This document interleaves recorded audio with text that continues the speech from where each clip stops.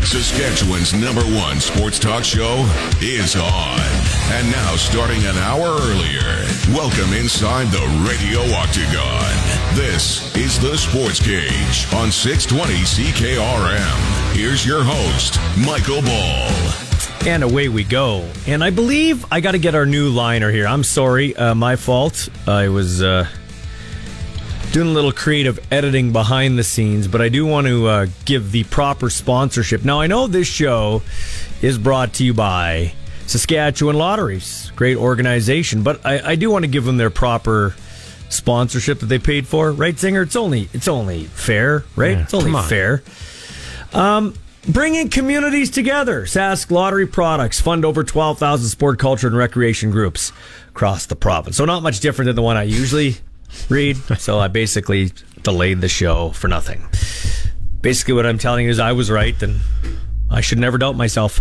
I'm here with Sean Kleisinger. It's Michael Ball. You can get a hold of us, 936-6262. It's our text line, and it's powered by the Capital Auto Group. All our guests come to you via the Western Pizza hotline. Order the Rough Riders Sweet Deal from Western Pizza and enter your name for a chance to watch a game from a stadium luxury suite. Lots going on the show today. We got the Sac Phenom. No, not Lawrence Taylor, but he's playing like him. Mathieu Betts will be joining us on the Western Pizza hotline around 4:20. Arash Madani for a regular Tuesday spot.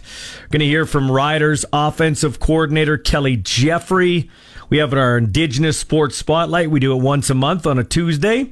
And we'll also hear from Glenn Suter. Heroes and Zeros with Hewitt and Mason Fine, who is the starting quarterback for your Saskatchewan Roughriders. And in our next segment, we're going to hear from Jeremy O'Daisy. Met with the media this morning to address the Trevor Harris situation. He's had a surgery. He is good in terms of getting through it. Apparently, he can't have any weight on his foot for 6 weeks. He won't...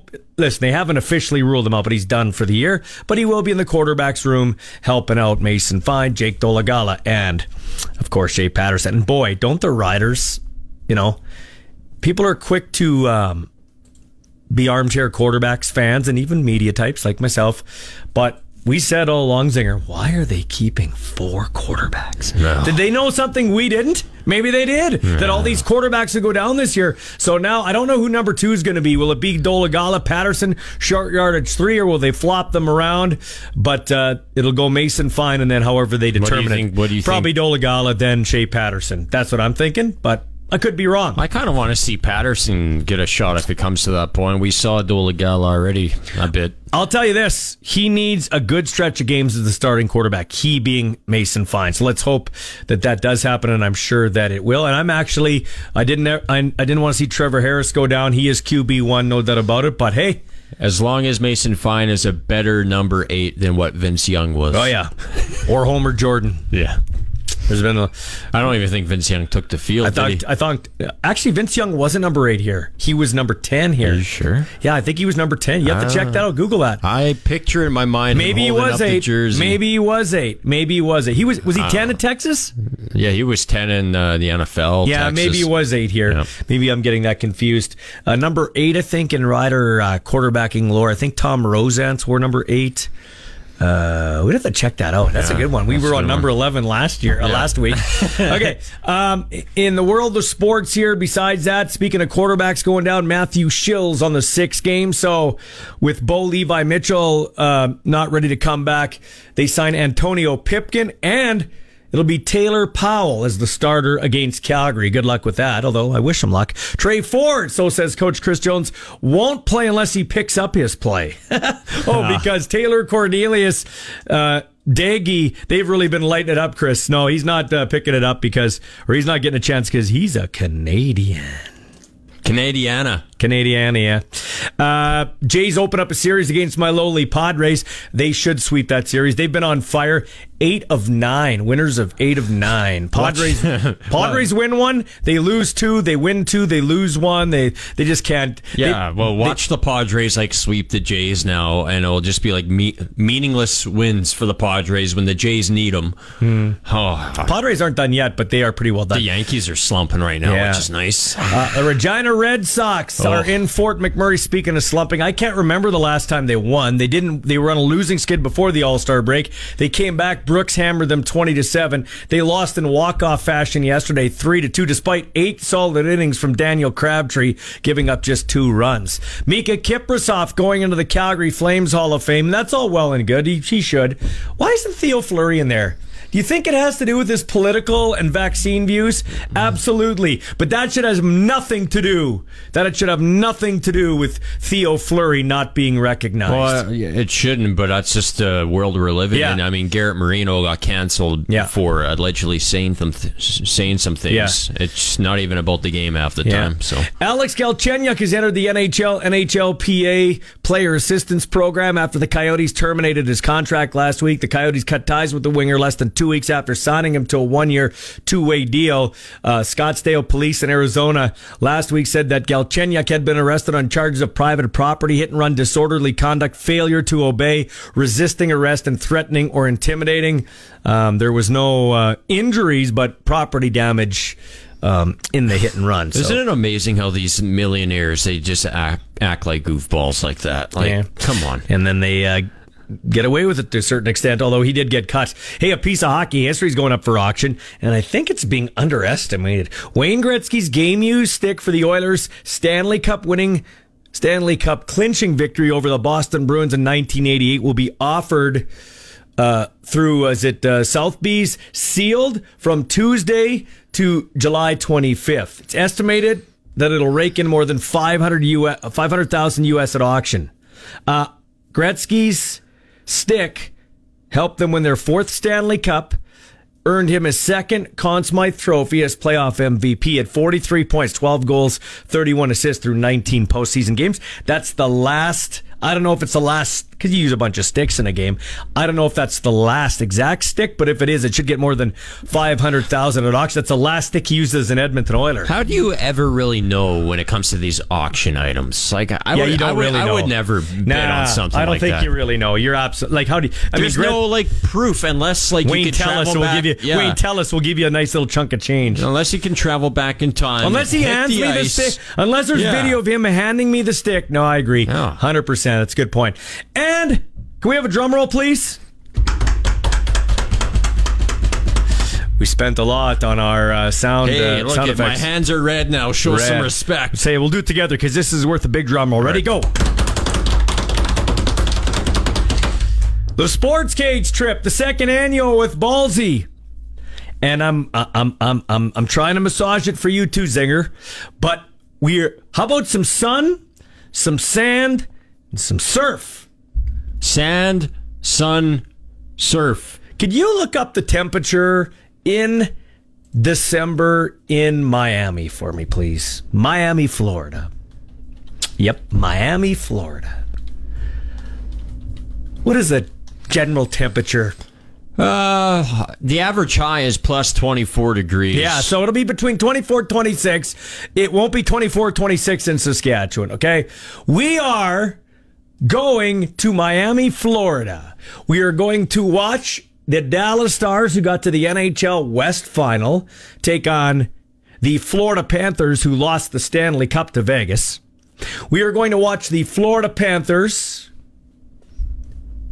take on Sidney Crosby, Malkin, and the Penguins. So you get to see, there's not too many laps around the ice.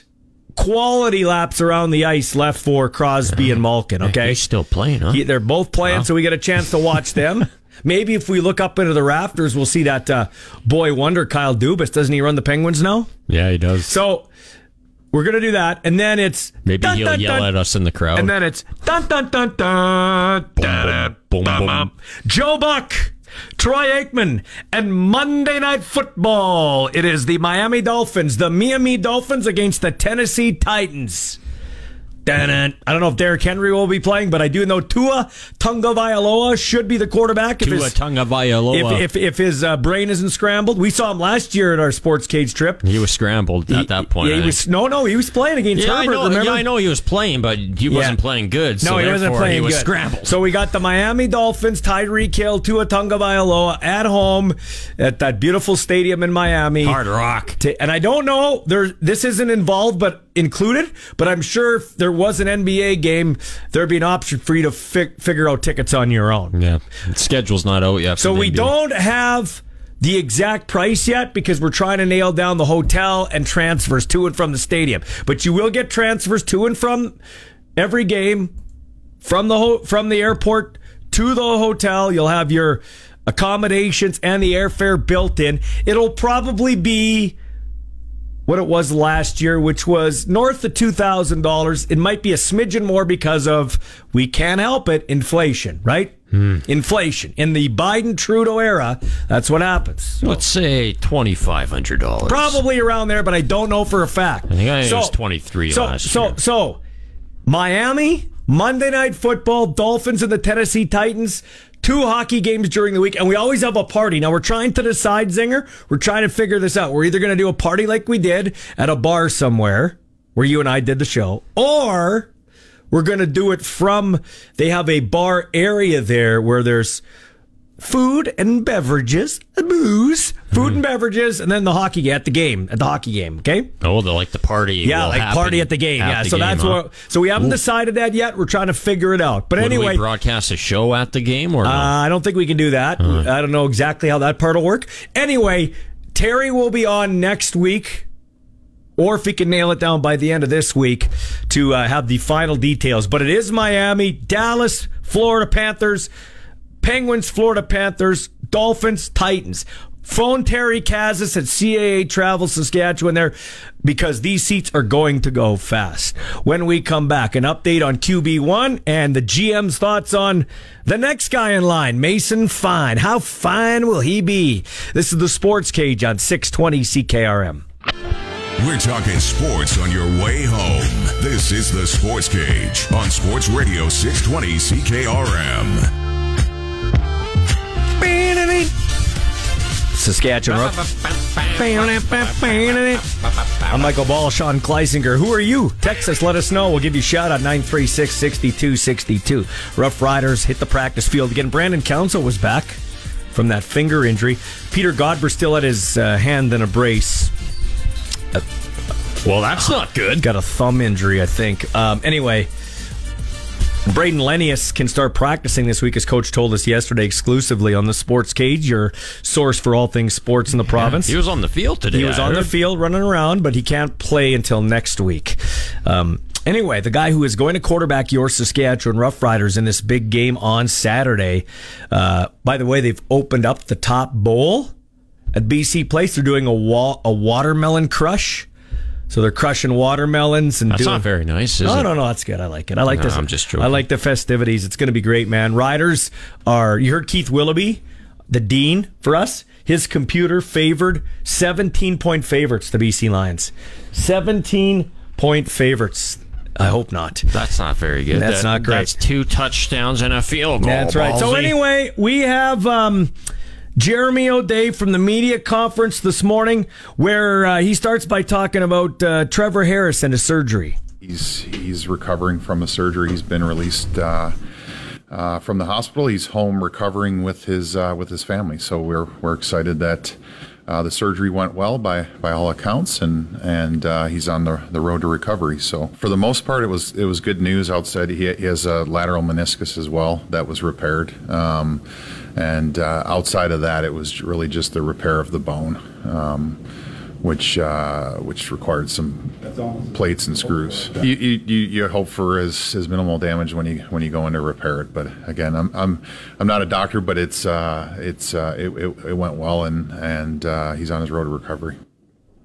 Well, it's definitely going to be a long term. I think it's it wasn't a situation after talking to the medical staff that they wanted to rule him out for the entire season, but it's going to be a long term. He'll be pretty much non-weight bearing for about 6 weeks, and that will be the longest period of time, and then from there he'll start to work on his rehab. He's already anxious to come back and help the guys in the meeting rooms and stuff, and we're trying to get him to just kind of sit tight at home and spend some time with his family and let his leg heal up a little bit. But injuries aren't so much the physical part; it's usually the mental part that the athletes go through. They're used to having pain and going through training and recovery and stuff like that. But it's the mental part that will be tough for him. Jeremy, how big of a loss is this for this team to lose a starting quarterback in your big free agent acquisition? Yeah, I mean, it's Trevor's a starter for a reason, and he's got all the experience in our league and success that he's had, and great leadership skills. The things that you get in a veteran quarterback is them just not playing at a certain level, but also raising the level of the players around him, being able to direct the receivers and just the experience of seeing a lot of things in game action. So, it's not something you look forward to, but you're also got to be optimistic with the next quarterback's going to get his opportunity, right? So, the guys we had in training camp played well. I thought we were pretty efficient as a quarterback group, and look, we've kept some guys around for a number of years, and now they get the opportunity to play. So, we're excited. There's an excitement to that as well, right? So you have the next player that's going to get an opportunity, and hopefully he does a great job. And but it's not all going to be on Mason Fine. It's on everyone on the team. It's a team game, and Mason has his part to play in that, just like Trevor did. And guys will rally, and they care about Mason, they care about Trevor. So it's part of sports. Guys get hurt, and the next guy steps up, and we expect him to do a great job for us. Are you going to look at bringing in another quarterback to the room, a veteran guy or another guy? Well, Mason's been here for 3 years, so I mean, he would be considered a veteran guy, and so as far as us looking outside, we're always going to have conversations and discussions on what's the best course of action moving forward. But I don't anticipate us bringing another quarterback in. We have Jake here that we also thought had a really good training camp, and Shea Patterson has done a nice job for us as well. So at this point, we won't look to bring anyone in. Jeremy, having seen Mason for into 3 years now, what's your read on what he brings to the table? Well, he's fiery, and he's not afraid of any situations. The game's not too big for him. He's cool as a cucumber when he put in these situations. I was actually standing on him sideline when Trevor went down, and I wasn't sure that Mason even had a pulse. And even after a couple big drives there and the big play, he's very calm and collective. I think he's a very confident player. Look, he's thrown for a ton of yards in university, and he's used to having success playing football. So he's got a swagger and a confidence to him that you want in quarterbacks, and you see some progression from last year at the end of the year into the preseason, and with different offensive coordinators, it's just a little bit different. So we're just excited for Mason to get that opportunity, and the guys will rally around him. He has the ability to do it. Whether he's going to do it consistently at the high level, that's yet to be determined. But again, guys don't become veterans and 10-year players or all-stars or Hall of Famers until they get an opportunity to play, right? So you don't know until he gets his opportunity. So, he's going to get a bigger opportunity that he's had in the past, and we're excited to see what he can do. Jeremy, you've been in situations where your team's lost a quarterback early in the year for the season or for a long period of time. Sometimes it goes south, other times the team rallies. There's recent examples of that with the Rough Riders. What do you see as being the key determining factor in whether the team succeeds after losing Trevor? I think there's a lot of variables in that, but I think, everyone, when you have a younger guy that's not as experienced, everyone has to rally, and it's not a matter of trying harder because your starters out. It's just believing in each other and everyone raising their level of play. You have to play at a high level when you have a guy that's less experienced, and you don't want to rely on that. Sometimes when you got a veteran guy in there, there's a little bit of a confidence of, hey, we're going to get it done because we got a veteran in there and he's done it before, and but he hasn't had that many opportunities to be that guy. So, but everyone has to raise their level of play, and I think he fits in with our offense and what we do. So I don't see there's a changing of what we're doing offensively, but really everyone just needs to bond together. But I agree with you. We've had this situation more times than you like to have in over the last number of years. And again, the biggest thing is, just in whole for our league, I think that, that this is how opportunities are created for guys and how quarterbacks get their opportunity is when someone gets hurt. All right, it's 3:31 with the sports ticker. The Toronto Blue Jays are back in action tonight after an off day yesterday. The Jays swept the Arizona Arizona Diamondbacks over the weekend. I got football on my mind all over the place, but the Jays take on the Padres tonight. Michael Ball's team. That's a 5:07 p.m. opening pitch. This is the Indigenous Sports Spotlight. Each month on the SportsCage, we highlight an athlete, coach, or builder who is gaining attention both on and off the playing surface. Well, today in the Indigenous Sports Spotlight, we recognize a guy who was a role model as a player, a coach, and an educator. Tom McCallum played for the Regina Rams junior football team. He would coach the Rams later after his playing career while being an educator in the public school system. In fact, his last job, he was the principal at Belgoni Greenall School. McCallum played in the CFL with the Rough Riders and briefly with the Calgary Stampeders. He passed away a week ago today at the age of 52. His old coach, the great Frank McChrystal, remembers Tom McCallum. Well, certainly was. He made it about the student. He made it about the players. He didn't make it about him. And I think that's kind of why he went through this, career, whether it was coaching or being a parent or being a teacher and administrator, just quietly going through. And then this is such a shock because you just always think that guys like that are going to be around for you to talk to and to be mentored by and to just be friends with. The Indigenous Sports Spotlight brought to you by Freeze Tallman. Since 1956, Freeze Tallman has been your trusted building materials supplier for every type of project. Freeze Tallman in Regina and Fort Capel. Follow us on Twitter and Facebook at SportsCage. Now back to the action on Sports Radio 620 CKRM. Welcome back to the show. 936-6262, the number to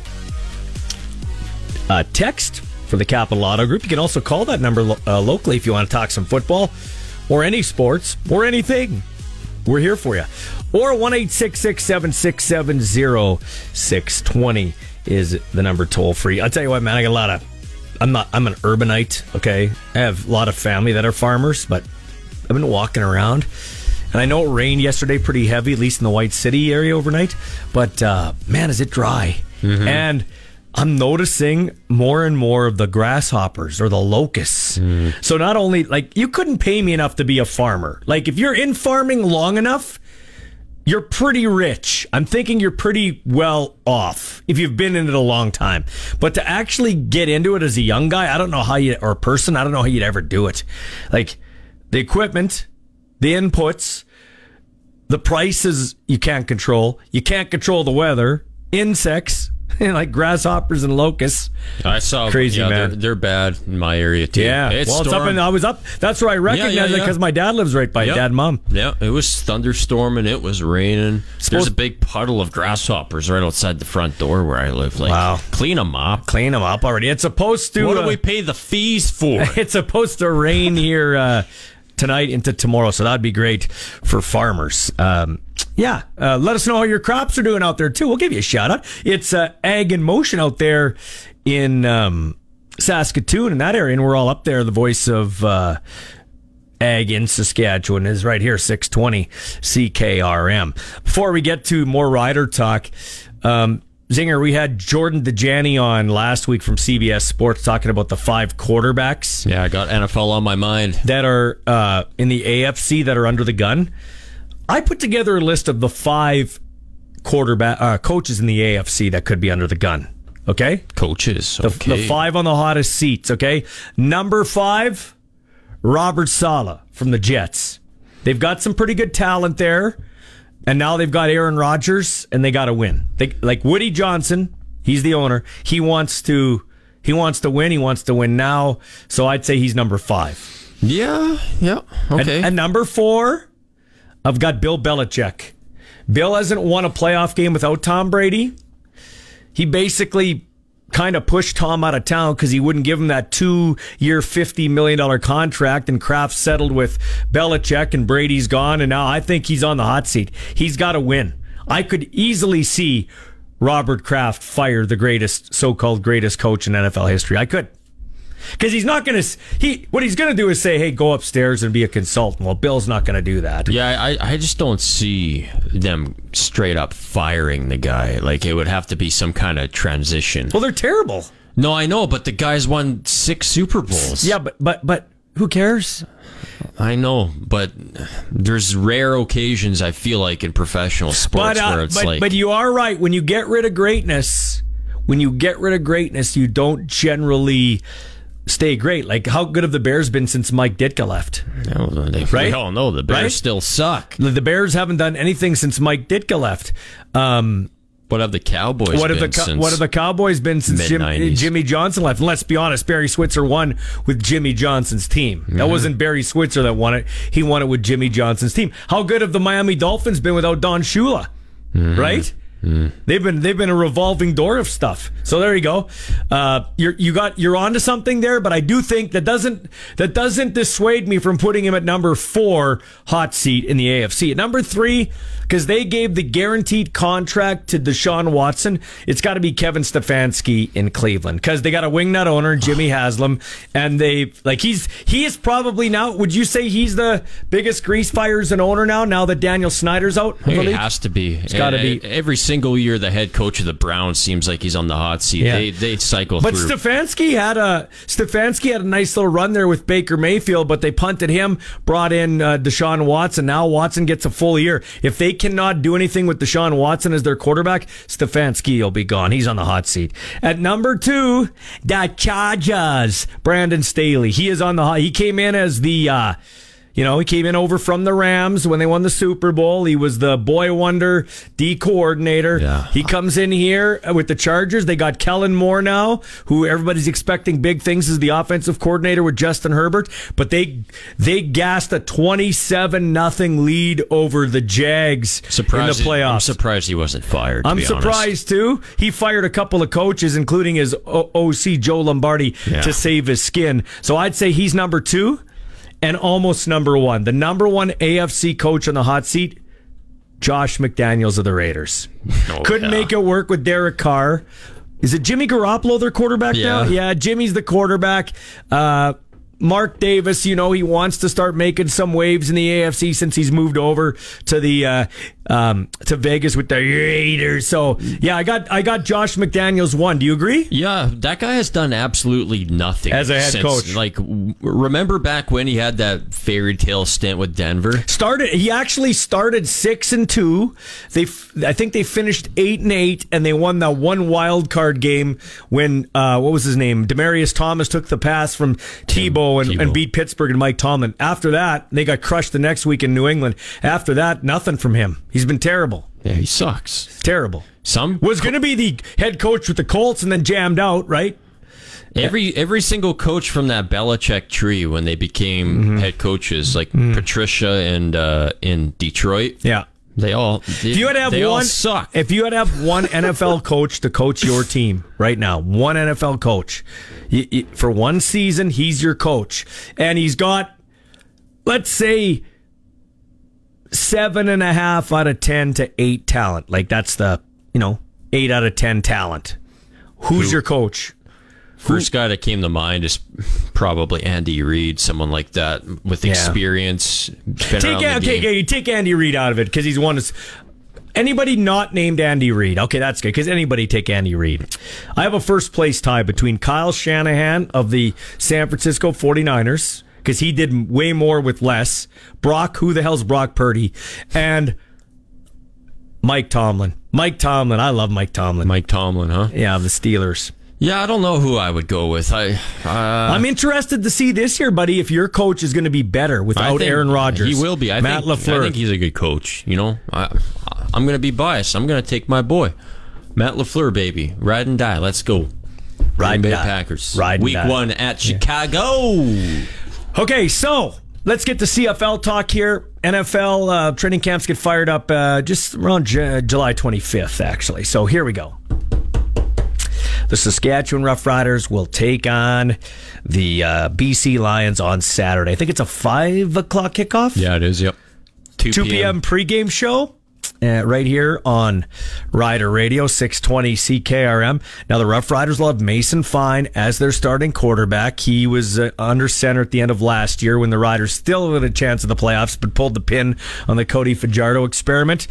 So everybody just goes back to that, and they're like, Mason Fine. I'm looking forward to this. I think this kid has an opportunity to do something. And let's be honest, Zinger, everybody loves reality TV. This is the ultimate form of reality TV sports. Check this out. You've got a coach and a GM in the last year of their deals. Got the best quarterback on the free agent market, as it turns out, and now he's done for the year. And their future, probably, and the future of the quarterback himself, Mason Fine, hang in the balance. Like, that is just, that taste. I'm just salivating with the intrigue and the excitement, because I think Mason Fine might prove people wrong. Now, he's going to need a lot of help. No doubt about it. The linemen are going to have to step it up. The receivers are going to have to step it up. We're going to have to, as Luke said, win 2/3 of the game week in and week out. We're going to have to be good defensively, solid defensively, and real good special teams. Our return game has been money. Our kicking game, place kicking, not so much yet because of a little nagging injury. Punt game's been good, Zinger. The coverage team stunk last week. Yeah, not very good. Isn't Korzak number one net punt? Yeah, he is. And he's a great directional punter. So it's going to be very interesting to see how this offense goes. I was surprised, and I don't know. I'm not sure how or why it went like this, but they didn't commit to running the football early. Yeah, if there's a week to run the ball, man, this is going to be the week to do it. They didn't do it last week, but anyway, our reporter, Blaine Weiland, in the scrum here after practice, talking with Kelly Jeffrey. It's really tough. We can replace some of the physical side of things, like athleticism or accuracy and throwing, but the mental preparation that he brings and the leadership he brings it's hard to match. It really is. And the good thing about this injury is he can still provide that. Once he's kind of up and going, I know he's excited to help. He wants to be involved. If he could, obviously, he'd be in here and on the field today, but he can't be. But in talking to him the last couple of days, he took it hard just because he likes being out there with the guys. But the mental side, there's a real positive there that he can still contribute with leadership, with his preparation. He can help the young guys, and so that it's invaluable. We're lucky to have that still. The quarterback coach, what have you seen from Mason Fine to show that he's ready for this moment?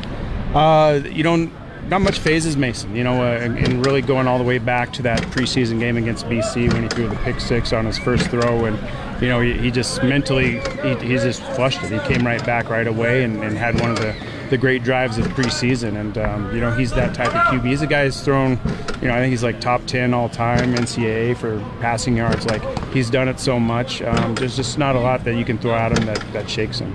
What's different from a Mason Fine thrown ball to a Trevor Harris thrown ball? How are they different as a quarterback? Well, there's a few differences. Mason, he's a little bit more, if the first read's open, he's going to take it right now, and so sometimes the ball gets out a little bit quicker. Trevor will see the big picture a lot more, and he'll see a read and see if something down the field develops as well.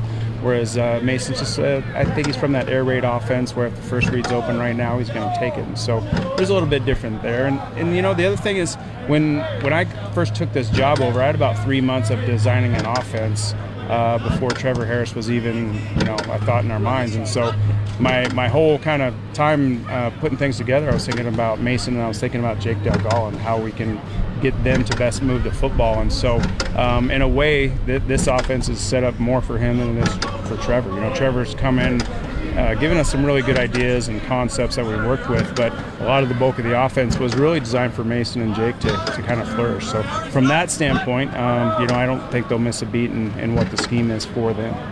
I'm excited to see what he can do. Why don't you text us 936-6262? Are you 1, optimistic? 2, totally pessimistic? And I think those are the only two options. I don't want. That's all. Well, I don't. Yeah. Are you really optimistic or totally pessimistic in Mason Fine being the starting quarterback for your Saskatchewan Roughriders? You can mark me down for a 1. We have no choice but to be optimistic. No, but in your heart of hearts, are you optimistic? Like, do you think? Okay, so with Mason, actually, let's redo that. Sorry, take two. Take two. We were on it. Okay. Will the Riders make the playoffs with Mason Fine as your quarterback? Yes or no? Yes. I say yes. The one thing I would say is I wish that this game on the weekend was against a different opponent, and I wish maybe it was at home. I feel like this is the worst case scenario. No, I like it being on the road, not against the best team in the league. No, I like it being on the road. What I don't like is still all the injuries. If we just had Mason or Trevor Harris down and a couple of pieces, but we have so many key players down. That's where you almost have an inconclusive here. But anyway, 936-6262. Riders make the playoffs or not? Zinger and I say yes, and not because we're the voice of the Riders. We will call it like we see it, but I am optimistic this year 3 guy. He has to show it. Mason Fine's career as a starter with the Riders is on the line. His livelihood. We'll sell you the whole seat, but you'll only need the air. The Kings of Saskatchewan Sports Talk. This is the Sports Cage on 620 CKRM. Welcome back to the Sports Cage. 936-6262, our text line, powered by the Capital Auto Group. Show's brought to you by Saskatchewan Lotteries, and you can always get a hold of us on the Western Pizza Hotline. Ask about the Rough Riders Suite deal when you go to Western Pizza, and you could be watching a game in a luxury suite. Ask in store for details. Got a text from Leonard, and Leonard said, I heard that Mason Fine is like Italian wine, Michael. Does that mean he gets better with age? I don't know what that means. 2-time Oklahoma State Player of the Year, though, Zinger. That's hard to do. So to be an Oklahoma... we hear those stories all the time, and these guys come up here and they can't ball, you know? It doesn't matter what you've done in the past. When Johnny Manziel can come to the CFL and suck, you know? I don't want to be so pessimistic, but that's the way I am. That's the way that I am. String a couple good games together, you know. That's all we need. We don't need him to be a Hall of Fame or just needs to limit his turnovers. Needs to limit the turnovers. Needs to get me about 250 through the air. Couple of tutties. 250, couple tutties, and 1 rushing touchdown from Morrow or Hickson, like about 130 on the floor. You know, I think that'd be good. And no, like, goofy drops or something, or penalties. That's like the last thing you need when you have a backup quarterback in. You need all the help that you can get collectively. You can't be getting stupid holding penalties. No. You can't be dropping footballs. I'm not saying, like, it hasn't been too bad, like, this year thus far as my mind is working right now. We haven't had too many drops or penalties compared to prior years, but... Hey, I agree with Ric Flair. He's just come out. He was in an article saying he loves watching all types of sports. He was a wrestler, played football back in the day. He said, these basketball players that whine and bitch, it's taken away from the sport for me. I don't like watching it anymore. He goes, the load management and all this stuff. He goes, professional wrestlers, people make fun of professional wrestlers. They go to work hurt. I agree, man. And they wrestle. When I watch that wrestling live, and it's the first event I've watched live, Zinger, and I can't tell you how long. It's been a while. Yes, we know that it's a predetermined outcome. We know that, okay? And we know that generally when they bleed, they cut themselves, but they're literally cutting themselves. It's not blood. Yeah, it's blade. It's called blading. They blade I guess we were a little bit further away, but I guess in the match they were here. CM Punk cut his tongue, right? So he's bleeding in the mouth. But to do what they do, like 200 and some nights out of the year, one night they're in Regina, one night they're in Edmonton, then they're back in Saskatoon, then they're in Fargo, then they're here, then they're there. It's like being a rock star, but you're actually getting smoked with chairs and doing all that type of thing. I've always said this to people that make fun of pro wrestling. Motion pictures and movies are predetermined too, and that's what you're going to go watch. It's live entertainment. It's the exact same thing as going to a movie and sitting down and watching. I watched exact same. I watched one of the last acting jobs of Ray Liotta in Cocaine Bear. It's based on a true story. Like the cocaine is spilled in the. I've seen it. Yeah. You saw it? Yeah. What'd you think of it? I thought it was terrible. It was a horrible movie. It was. I went to it in the theater. Oh, you went to it in the theater? Yeah. I watched it on demand here yesterday. Waste. Oh my God! You wasted your time. I stopped it with 20 minutes to go because everybody sitting on the couch with me fell asleep. It was terrible. Don't entertain. My son did go watch the latest Mission Impossible. He said he went to the theater himself. Thought him to be a loser just like his dad. And he said it was awesome. Like, he goes, listen, do I think Tom Cruise is an idiot? Yeah, I'm not talking about Tom Cruise the person, but Tom Cruise the actor, tip of the cap. I Googled some of the behind scenes stuff on his recommendations. The stuff he does, like 50-yard sprints 50 times a day just to get the right shot, fighting on the top of a moving train. I respect that. Oh, With that my said, gosh. I've never been a Tom Cruise fan. Never will be. You don't like watching those movies? No, I don't like those movies. I don't like. Well, you only like sports movies.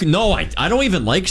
Majority of sports movies are horrible. Well, then what do you like? I like a good drama. Like, give me your best movie ever. Like Godfather. Mine's Shawshank Redemption. But Goodwill Hunting's a good movie. That's not bad. Movies like that have some substance, not a bunch of like blowing up stuff everywhere. I call those meathead movies. They have no substance. You just got to sit there and like. Well, but that's wrestling. But that's wrestling. Yeah, I know, and I want to partake in live meathead entertainment. Well, I'm about to tonight. I think I'm going to sit on the couch and watch 10 Fast and Furious 10. Speaking of meathead, now that is at the top of the echelon when it comes to meathead. Well, of course it is. But come on, man, Vin Diesel. You're going to he gets paid. That low? He gets paid by the word. Oh, come on, 95% of the Rock stuff is meathead. Oh yeah, I don't like the Rock as an actor. It's all meathead. It's horrible. Oh no, I don't mind watching his stuff. He's never made a good movie before The Rock. Dude, I am in charge of a deep, intellectually thinking show like this one. When I go, were you laughing?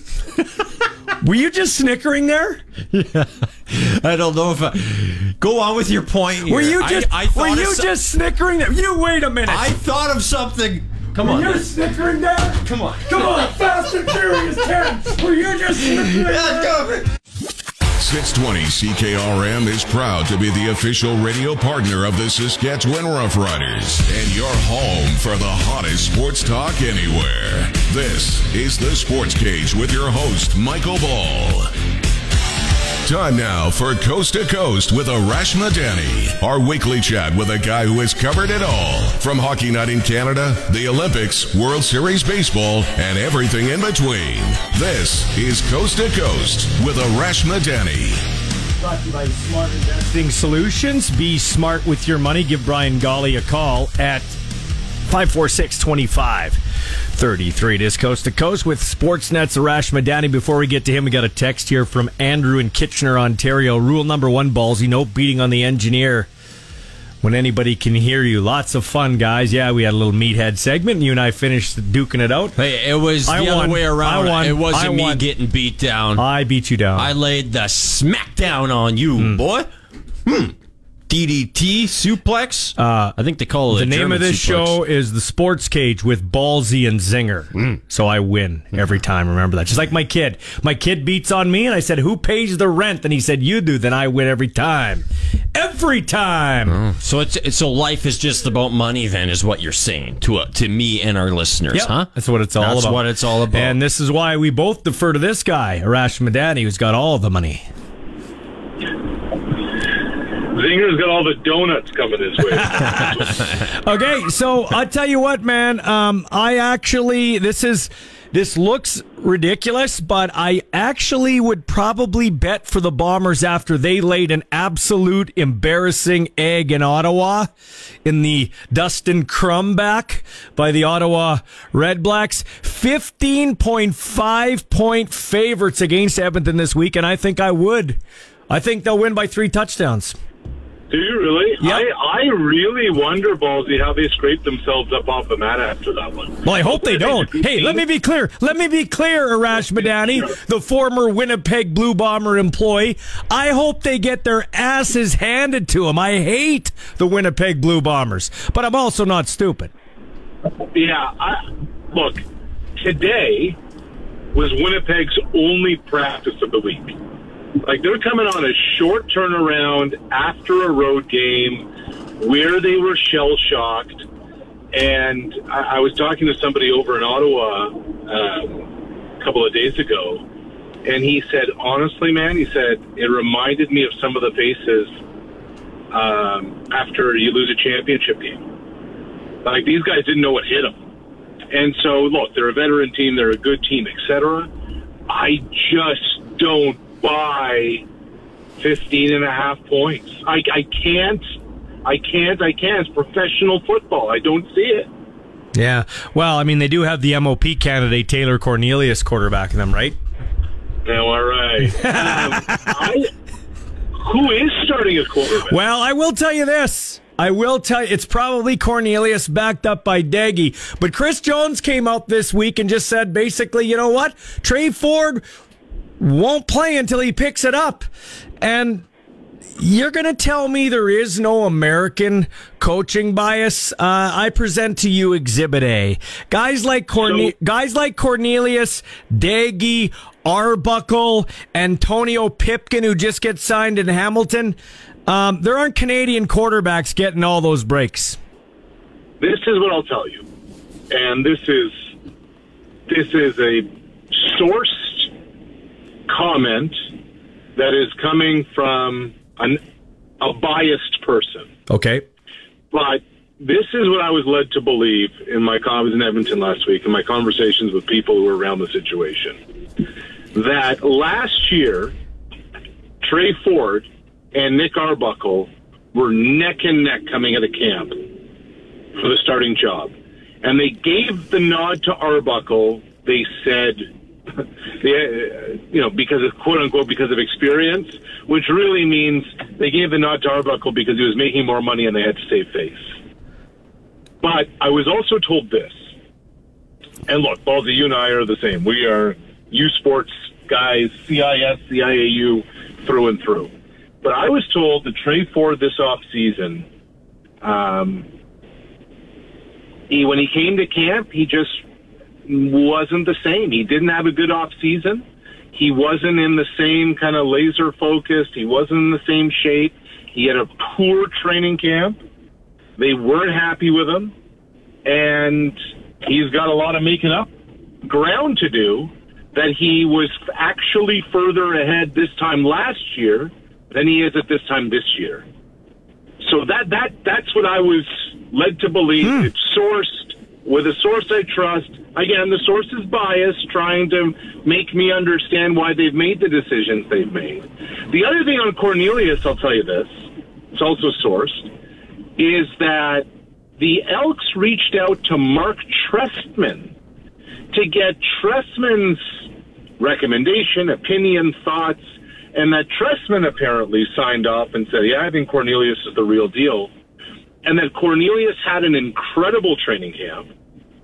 And then he's just been dreadful in this regular season. And the point somebody made to me was, if we had average quarterback play, we could be 2-4 or 3-3. And I just kind of laughed at him. I'm like, if Vans and Butts were candies and nuts, what a Merry Christmas it would be. But he said, no, our quarterback play has been horrible. Cornelius has been horrible. And if he was just a little bit better than horrible, we could have had a couple of wins so far. Kenny Lawler is back in Winnipeg. He was in Edmonton last year. He had some off-field stuff, some immigration issues, but he's back in Winnipeg, but they only have 1 day of practice, as you alluded to. So what does that mean for Kenny Lawler? I am told all systems go for Lawler. And I'm like, what do you mean? He hasn't been around for 6 weeks. How could this be? And then I was reminded, well, look, it's still Buck Pierce's offense. Not much has really changed. The terminology is there. And in their one day of practice, Lawler was playing with the ones. He was full go, and he looked good, is what I was told. Now, Ballsy. Game shape is a different deal. I'm interested. I don't think they're going to put Kenny Lawler on a pitch count, but I think they should because it's July, and this dude hasn't played in a game in a while.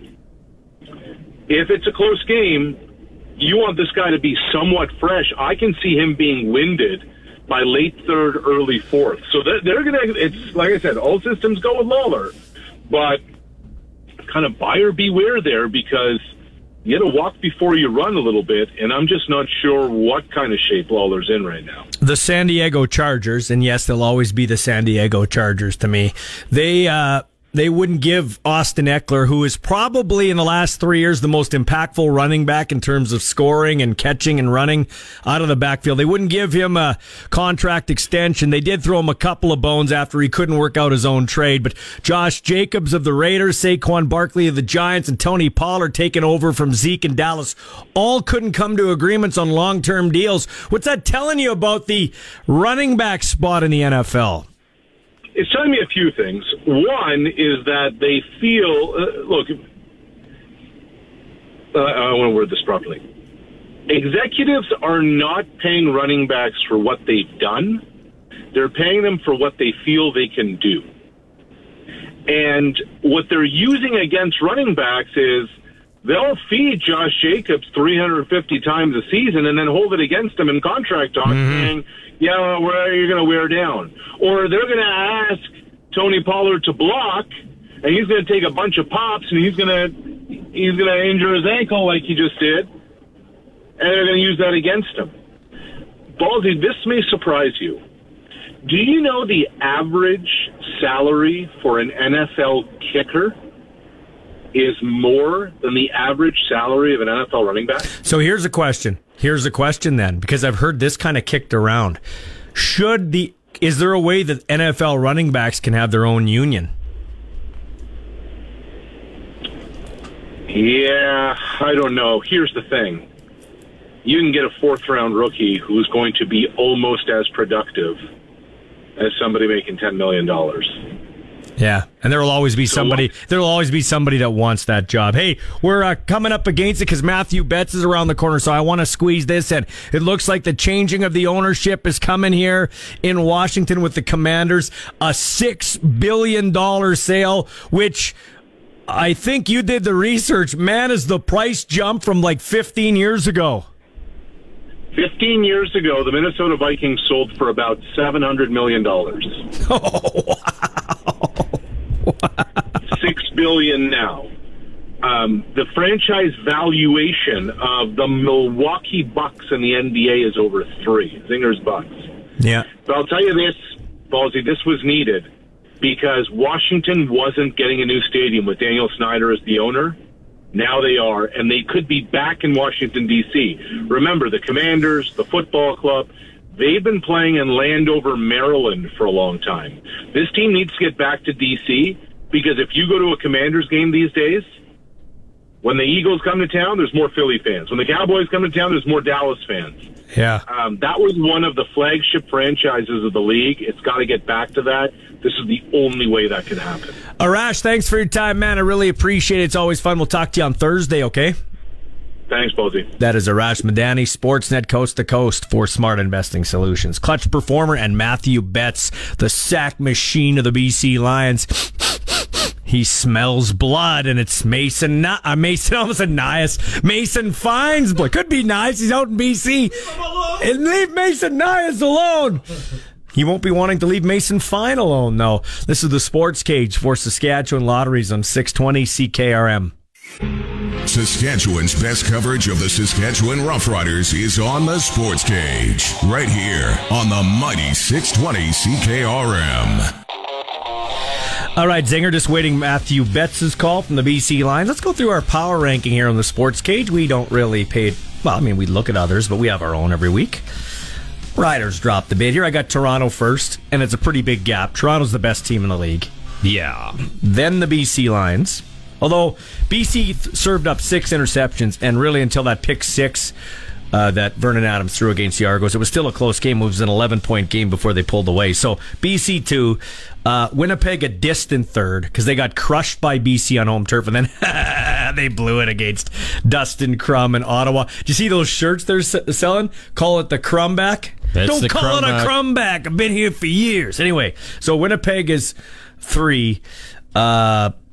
Maybe Crum's going to be the next. I hope so. Next I hope we big get star. some of these guys. People are always wondering, you got no quarterbacks. Yeah, well, maybe this Crum. is how quarterbacks are born. That's right. That's what O'Day said. Maybe finds the guy. So at 4, I've got the Calgary Stampeders. They I know we're prisoners of the moment, but they did control the game against the Riders, even though they could have lost. It's not an impressive 4, but they are 4.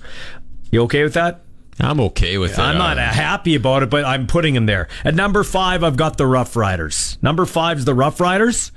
Number 6, I've got the Montreal Alouettes. Got the Alouettes at 6. 7, the Ottawa Redblacks. 8, the Hamilton Tiger Cats. And 9, bringing up the rear, the Edmonton Elks. They're the former team of this guy who joins us now on the Western Pizza Hotline. Get it hot, get it fast at Western Pizza. Number 90 of the BC Lions, Mathieu Betts. Welcome to the show, Mathieu. Thanks, Michael. How you doing? Good, man. I appreciate you being on the show. So, tell us the reason behind this grit. Like you were around it last year. A lot of people were scoffing. Oh, what are the Lions doing signing this guy? And you had a really productive year last year, and you've taken it to a new level this year. Give us a reason why, or a reason or two why. Yeah, well, there's absolutely no secret to it. I mean, I've just prided myself on working hard, but I think we got a good thing going here.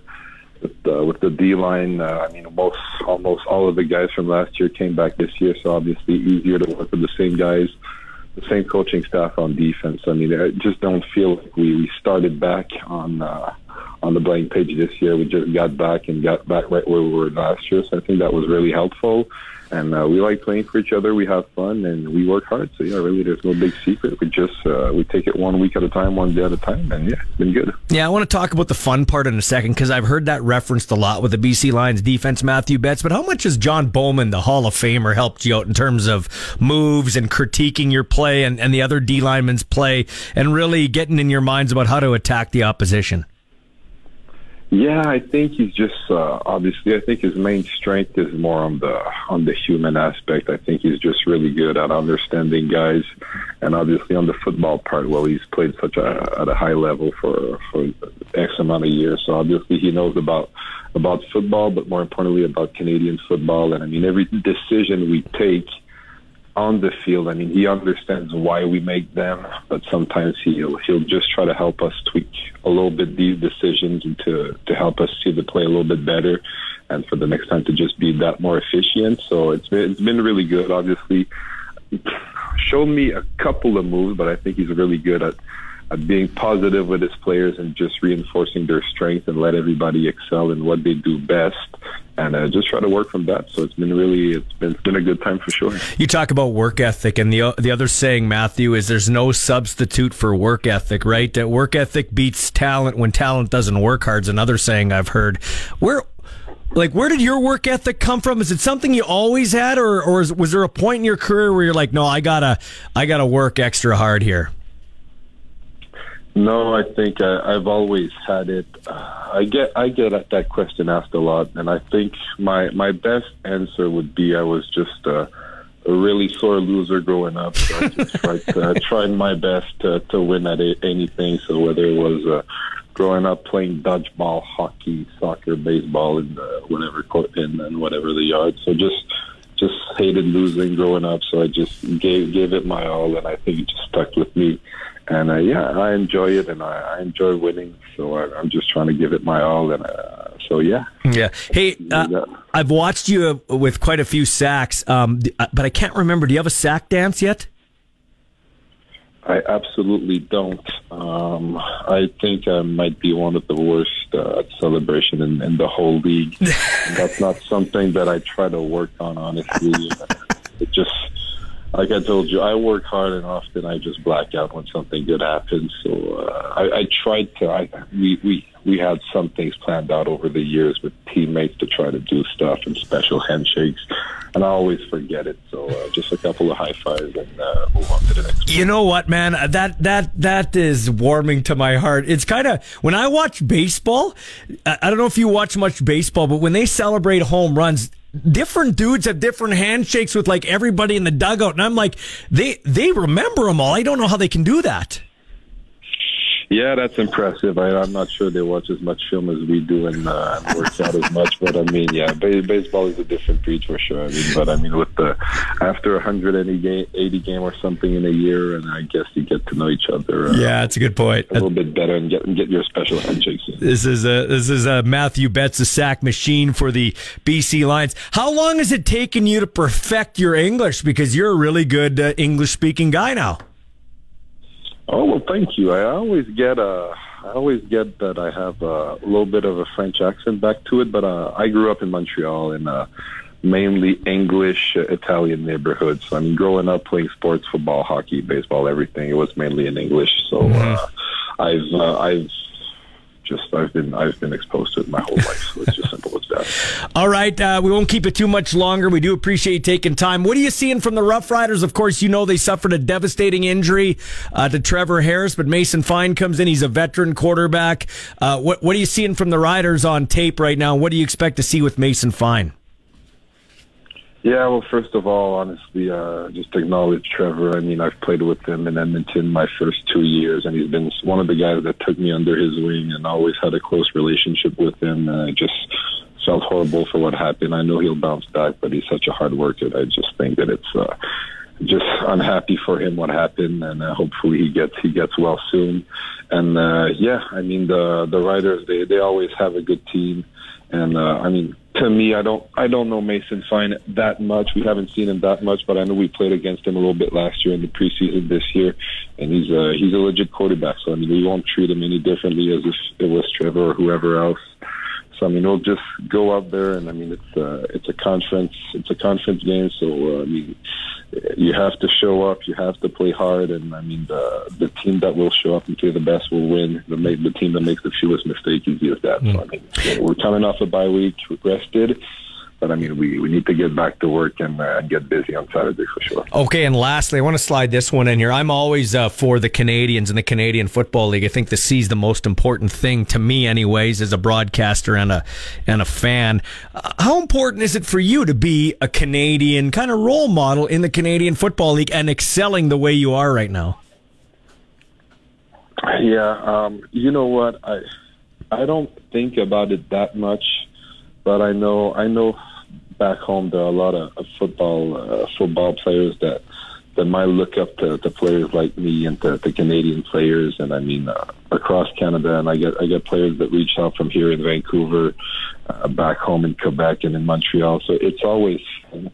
But for me, I love how the ratio can help us Canadian players to be in this league. But I pride myself in simply being the best player as possible at my position, regardless of nationality or ratio-wise. I think that's the way to have success in the CFL, and I just try to go out there and be able to compete regardless of the American or Canadian ratio. Well, we'll let you go, Mathieu. Congratulations on a great start to the year, continued health, and continued success, except for Saturday. Please leave our quarterback alone. We've already lost one, okay? All right, I'll do my best, Mike. Take care.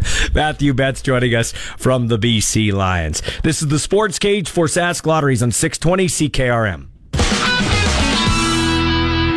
And your sports tickers for Bronco Plumbing and Heating, where professional service is guaranteed. They will treat you right. Just give them a call at 781-2090. The Flames will retire Mika Kiprusoff's number 34 jersey on March 2nd, 2024. So that's coming up next year. That's also my birthday, Mika. I wonder if they planned that Are they going to have a party for me, maybe?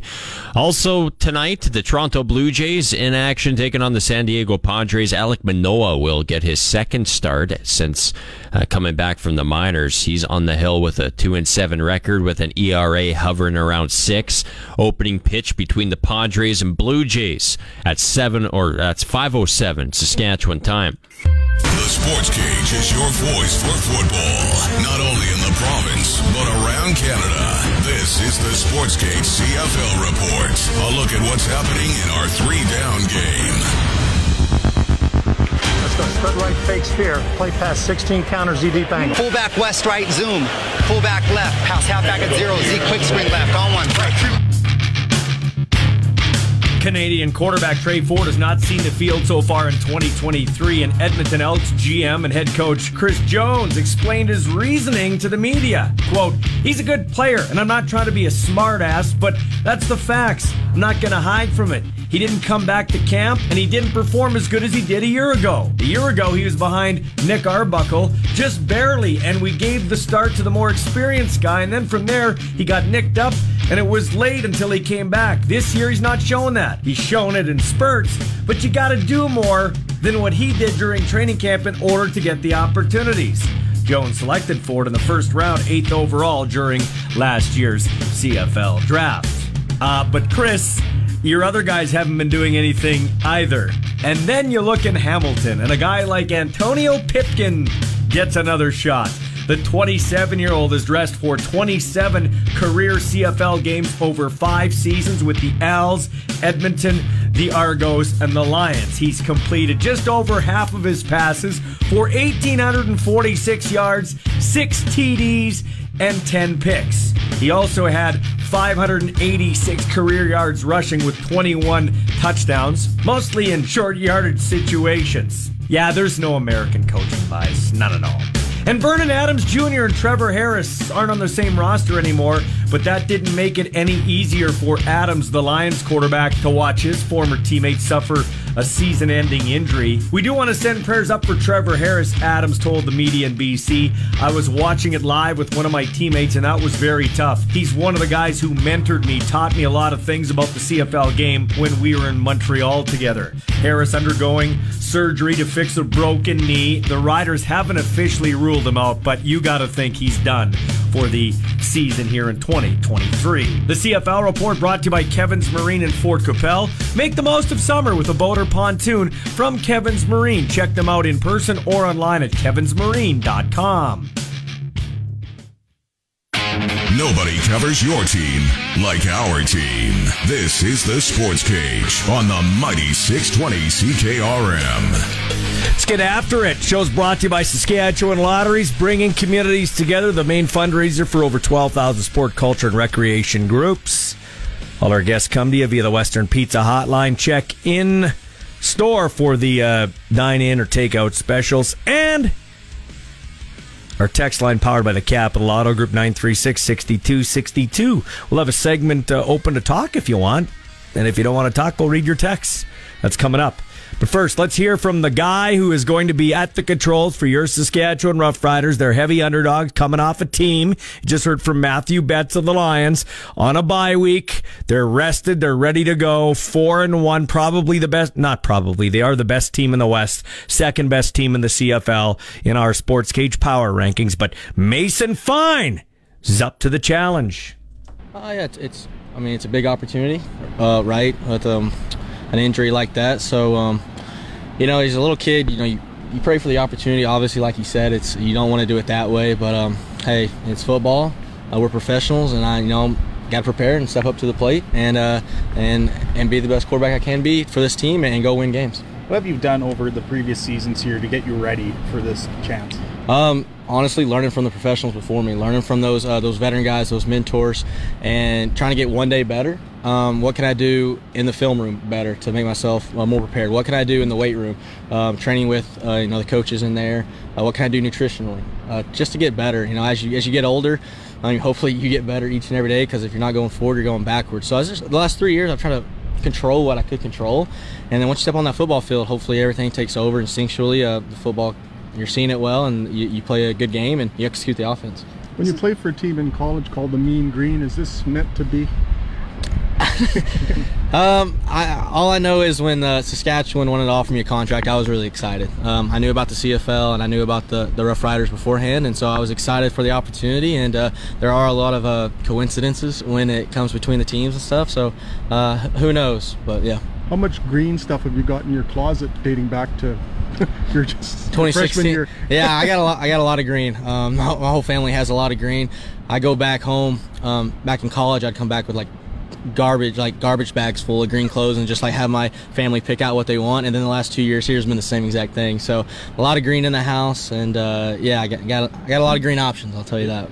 What do you expect from yourself this week in the game? Yeah, just not taking too much, put too much pressure on myself. Go in there being confident, lead the offense, and be who I am. Don't try to mold yourself to be someone you're not. Be the quarterback you are that you're growing up to. I think Coach Jeffrey and I, we put a good game plan, and I think it helps suits my type of abilities. So I just gotta go in there and execute. Not try to do too much. Get the ball out of my hand, put it in our playmakers' hands, and have them make the play. And like I said, take care of the ball. Don't try to do too much, and get first downs. What kind of player are you, Mason? What would describe your style of play to fans? It's gonna be take what the defense gives you, but at times you got to pick when you can take shots. Make some plays here and there if a play breaks down, but other than that, just do your job. Know your reads, know where the defense is at, take what they give you, and make the throws. Be accurate.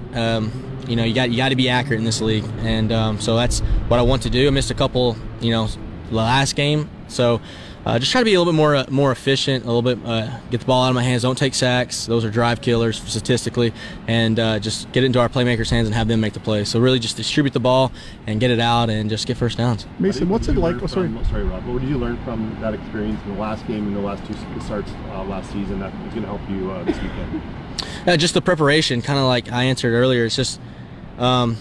You get better every single day. Every week you learn something new. You learn how to prepare in the film room, what to do with your body, understanding your body, be able to make those throws, make the runs, break tackles, and just be a complete overall football player on and off the field. So I think as you get older and a little bit more wiser, you start to learn those things of how to be a professional, and I think I've done that the last 3 years. I'm just going to try to keep getting better each and every week and learn everything that's the guys before me have taught me and what Trevor's taught me this year. So, yeah. What is it like to throw 71 touchdown passes in a season of high school football? That seems like Madden rookie level and maybe otherwise impossible. Yeah, back in high school, yeah, it was fun. Was blessed with the offense that we had and had some playmakers and making some plays, and we ran the offense that I wanted to, and I was just back there what I do to try to make some plays, throw the ball, and just execute the offense. And high school ball was a little bit slower than it is up here, so obviously there's a bunch of learning curves to get here, and you just want to just be the best quarterback you can be. How many games would that have been? With the year you had 71, how many games would you have? I played in 14. Yeah, 14 games when I had 71. Yep. What have you seen from the BC Lions defense you're going against this week? That's a tough unit. Right. That's a great defense. It's a great matchup. All season you can tell they've really done a great job. The front four is really, really good. They're quick. Physical, strong. The secondary, bunch of veteran guys that make plays. They don't give up a whole lot of explosives. They keep everything in front of them, and you got to make plays if you try to beat them. But just a great overall, great defense. The coordinator puts them in a lot of great positions, and we'll see what they do. Obviously, you always kind of like, well, a new quarterback coming in. What's going to be their new flavor this week? So we'll just have to adjust. Obviously, we'll be prepared the best we can be, but you got to think on game day they're going to bring something you maybe haven't seen before, but a new flavor. You just got to be prepared, and we'll adjust on the sideline and try to make the best of it. What do you expect the atmosphere to be like? They're opening up the upper stands there and everything. Could be loud. Yeah, you just go in there and being confident with your team, and we'll be prepared for it. I know we talked about this week of maybe turning up the noise here, but we've dealt with it before, and you're just going to go in there and try to execute the offense and not worry too much about it. But we got to bring the energy too. That's when you go to away games. You got to make sure everything's routine. Guys bring the energy, but we got a lot of great leadership in that locker room that makes sure we're all focused and locked in on away games. So, As a competitor, do you embrace this opportunity with the fact that it's a top-tier defense on the road in a hostile environment, that this is your first start this season? Yeah, you embrace every opportunity. You go in there being confident and give credit where credit's due. They're a great defense, don't get me wrong. So we're going to have to go in there and play play our game and execute and be on our A game too. Kelly said this offense was designed with you in mind. The team basically named you the starting quarterback just the day after the injury. Do you feel like the opportunity is there for you to grasp it and make a name for yourself in this league? The opportunity is there, right? I mean, it's obviously, like we said earlier, you don't want that way, but the opportunity is there. I mean, it's everything you could ask for. The offense is, I love this offense. I love Coach Jeffries. I love our receiving group, our O-line. I love the whole team in there. And you don't get very many opportunities, so you got to make the most of it. But again, you got to have the balance of not trying to do too much and putting that pressure on yourself. And I know those guys in that locker room believe in me. And I just got to go out there and play my game. And I'm excited for the opportunity. I really am. And I think I've gone into this week with the right mindset. Even though you didn't get the win on Saturday, was the touchdown pass to Jones something you can build off of going forward? Honestly, there's a lot of luck on that touchdown pass. I'm not going to lie. So that's not something much of me being a great play. It was really just even it up for a Hail Mary really was what it was. But yeah, you build off that. But I think you learn from the highs and the lows of that game, and you try to, what can we take away from that game and put that into this week. And I think that, the drive before there when we went down on a touchdown of, when I scrambled for a second, then we threw it to JMO out there, and then I threw it to Picks, and that was a good drive that, we were down in the red zone for the first time that day. So really, hopefully you can go in there and build off stuff like that and go through your progressions and get first downs. And, but yeah, you can learn from any game, and that was just a emotional roller coaster, and I think all of us stayed pretty level-headed, and you just got to be that way. Is it true to say nothing phases you? Are you excited this week? Yeah, I'm excited. Yeah, that's all I can say is I'm excited for the opportunity. Yeah, I'm going to prepare this week as hard as I can. Well, really, what I've been doing. You don't want to change anything you've been doing up because if you're like, oh, I need to work harder this week, I think you've been doing it all wrong. So just keep doing what I'm doing. Have a great week of practice and put trust in my teammates and keep having those every single day. If I can make those throws, I'm making the right reads. I'm putting ourselves and putting our team in a good position and build those guys' confidence. And then head into Saturday, just go out there and have fun and play loose. Let it rip. That's Mason Fine. Our text line, 936-6262. You just heard the interview. Are you confident? Will we make the playoffs with Mason Fine as our starter? Or no? Pretty simple. Yes or no? Do the Riders make the playoffs? Or no? Zinger and I got 2 votes for yes. 936-6262. The text line, the show is powered by the Sask Lotteries. And that's the main fundraiser for over 12,000 sport, culture, and recreation groups. We'll get to a couple of your texts and Brian Raymond at Flowing Springs next here on the Sports Cage on 620 CKRM. Where Saskatchewan sports fans come to talk. This is the Sports Cage on Sports Radio 620 CKRM.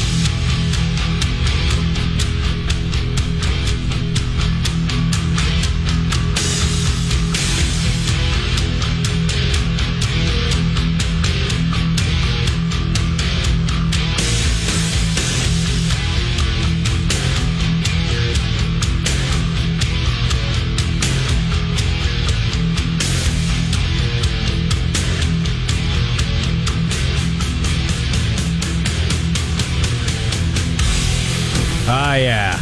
936-6262, the number to call or text. Tony from Rhode Island says he's picking the Riders for third in the West in a playoff spot. Let's head out in the Western Pizza Hotline. Let's talk to our friend Brian Raymond at Flowing Springs, who's a Rider fan. Are you confident we can make the playoffs with Mason Fine? Yes. Yeah? You think so too? That's 4 votes for yes. I haven't had a no vote yet, which is good. I thought he looked pretty good when he came in, and he's played okay in the past. I think when he gets the responsibility of preparing for a game as a starter, it'll make a huge difference. Man, this league needs, and no disrespect to Trevor, I want it to come back, but man, this league needs a next generation of young, up-and-coming quarterbacks, so let's hope he can do it. We need some Canadian quarterbacks. Yeah, well, and you're barking. Listen, that's going to be an age-old battle, man. Yeah, I know. You know what's awesome is in the game of golf, Canadian golf, both male and female, in the national, international stage, it's going that way, so that's great. But it all starts in in a lot of cases, on courses like Flowing Springs. So let's talk about that. How are things out there at Flowing Springs? Things are fantastic out here at Flowing Springs. It's the course is in great shape. That rain last night certainly didn't hurt the golf course. Mm-hmm. And it's nice and green. Greens are great. Tees are great. Driving range is great.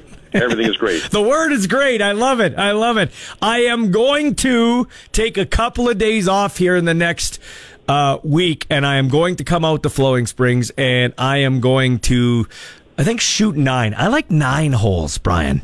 Well, you can do that here. You know, we do have a 9-hole rate. It's available anytime. It's $41. Come out and play 9 holes. We have a 9-hole rate for the carts as well. And we have a great special on Mondays and Wednesdays, whether you play 9 or 18. It's $32 if you're a lady or a senior. If you're neither of those, we still have a good deal at $42. So that's a great special. We still have some openings tomorrow. And, of course, we're already booking the weekend. It looks like it's going to be a great weekend weather-wise. Yeah, for sure. So, Brian, if you can go get up early in the morning, go golf, and then go and have a beverage somewhere, your house or whatever, watch the Riders shock the BC Lions. That sounds like a great Saturday to me. Brian, if I want to just hit the ball on the great driving range you have there, how much are balls? What are you charging me there? I'm glad you mentioned the driving range. It's a great driving range. No mats, all grass. Lots of room. We can take a lot of people on that driving range. A large basket is only $14. That's 100 balls. You can get a smaller basket of 50 balls for $9. And if you're coming out to play golf and you want to warm up, we've got a warm-up basket of 25 balls for $6. Nice. All right. So, Brian, how do they get a hold of you? Give us a call at 306-543-5050, or you can book online at flowingspringsgolf.com. Talk to you Thursday, my man. Take care. That's Brian Raymond out there at Flowing Springs. Got some texts here, Zinger. Good day, Michael. I want Mason to get 3 to 4 games or plan to have a better way of getting the ball out of his hands quicker because the O-line is still very much beat up from Lance. Yeah, Lance. And Lance, judging by the text number, I know that's Lance Ford, and he knows a thing or two about football. His son, actually, is playing St. FX on the D-line. So, yeah, Ooh, Ryan. The X-Men. The X-Men. Yeah, that's a long way to be from home. I thought North Dakota's a long way. This from Brandon Morgan. I do think Mason Fine has the potential to be great. I genuinely believe that he can be a part of the next era of starting CFL quarterbacks. I would agree in saying he needs to be given 3 or 4 games to find his footing. Let him cook. Yeah, I hope they give him, and I think they will give him a nice little sample size here. Yeah, it's just going to come down to the play calling and the offensive line. Like, the guy obviously has talent, but what separates these guys that have success and don't have success, there's a lot of luck that's involved, but it's also the situation that they're placed in. And when you look at it on paper right now, it's not the most ideal situation, you could argue, with the offensive line kind of in question. So that's what it's going to come down to. It's going to come down to some luck, and it's going to come down to the pieces around them. Everybody's got to raise pretty good ball. Everybody's got to raise their game, and you can't tell me. I know they try normally, whether it's Trevor Harris, Bo Levi Mitchell, whoever's quarterbacking. Okay, people try, but it's kind of like when a backup goalie goes in there. You got to step it up to make plays, right? You got to step it up for that backup goalie because he just isn't as battle tested as the regular guy. So maybe sometimes your play sags a bit because Trevor Harris could pick you up. Now you have to be, the treadmill's turned up to 10 for everybody. Full effort, maximum effort. Don't take a play off because it's going to be a thin margin with the guy cutting his teeth at quarterback. But I'm really excited, man. I am excited to see how it goes. And it might not go great at the start. You don't know, but you can't get down. I don't want to tell fans what to do, but you can't get down on the kid. You can't get down on the team right away.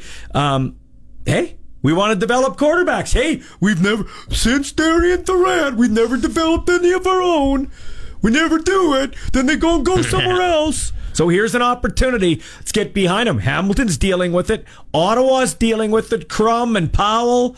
Edmonton doesn't have one. They're trying to figure it out. So we're right in the mix now. Maybe this is... Winnipeg, if Kolaros goes down, and I don't wish injury on anybody... Who do they even? They got Drew Brown. Is he any better than Mason Fine? No, Mason Fine's been here for 3 years. Let's see if he can rock and roll it. And I've got an opinion that I think he is going to prove some of these skeptical fans wrong. Rod and Regina. I like when you're optimistic, Ballsy. Thanks. That doesn't happen often. I'm optimistic for Mason to take us to the playoffs. He just has something about him that makes you feel it's there. Plus, Harris will be there for him as well. And he will be there as a leader and a mentor, like he mentored Vernon Adams and other guys. Mathieu Betts, too, as you heard Mathieu Betts talking earlier. If you missed any of the show, you can check it out in podcast form. We'll be back with more of the Sports Cage after 5 o'clock here on 620 CKRM. Sports talk lives here. Welcome to another hour of the Sports Cage with your host, Michael Ball. This is Football 101, a look at CFL news and notes with the Professor Don Hewitt. Yes, indeed. Don Hewitt joins us here with his Heroes and Zeros segment. So besides the weeds you're picking in your yard, which I would say you're going to chalk up to a 0, Don, Don, give me your first 0 from the past week. Well, I'm giving some honorable mentions this week because you only give me 2 each. Honorable mention is the Anthony Lanier contract. It's a tough one right now for Saskatchewan. They're paying him $250,000. That's the highest salary paid to an American defensive player in the CFL. $100,000 signing bonus. He's hurt again, not at practice today.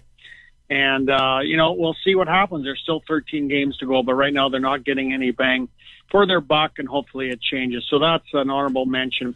My first official 0, I'm going to personify the rider injury list if I can. If you go into the Calgary game last Saturday, 10 players on the 6-game injury list, 6 on the 1-game list. That's 16. Offensive lineman Peter Godber and Brandon Council are on the 1-game list. I think both are back, by the way, for Vancouver, hopefully. Both missed, of course, Saturday's game against Calgary. Offensive lineman Philip Blake and Gerald Hawkins are on the 6-game injury list.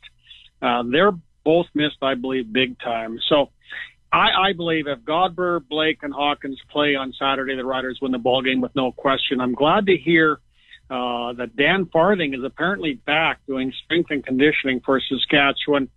I think he disappeared when Chris Jones showed up some years ago. Dan Farthing had the job earlier, former Rider receiver. Anyway, that's good news that the organization is trying to get to the bottom of all the injuries. So that's the biggest 0, the rider injury list. Okay, so 2 things on that. Number 1, Clint Spencer, who is the Riders' strength and conditioning coach for the last 6 years. I think this is going to be his last year. He's going back home to be closer to his family. So that's what he's going to do. So maybe they're looking at a transitional period here because, like you said, Farthing was here before. But I do want to say this.